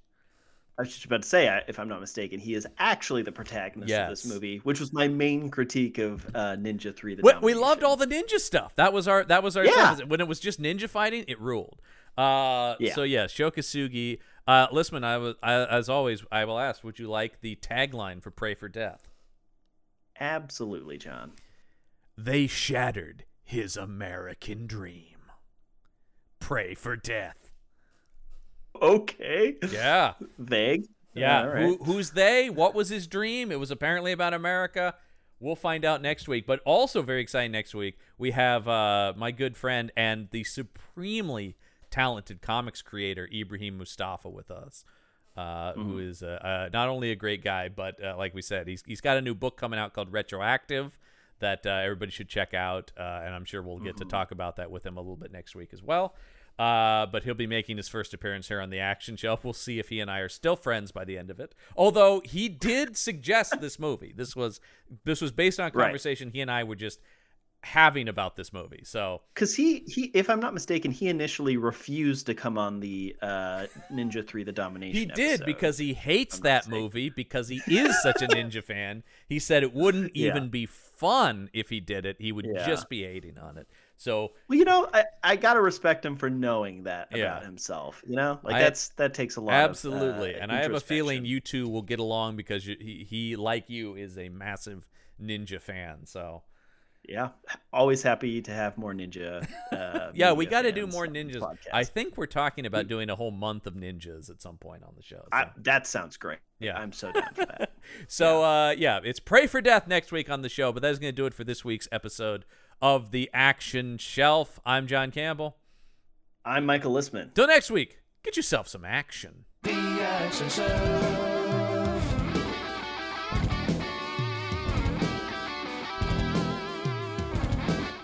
The Action Shelf is part of the Panel Up Podcast Network. Remember to follow us on social media. We're at Action Shelf Pod on Instagram and Twitter, and you can email us at actionshelfpod@gmail.com. Of course, you can also support the entire network by heading over to patreon.com/panelup to get cool, exclusive bonus content.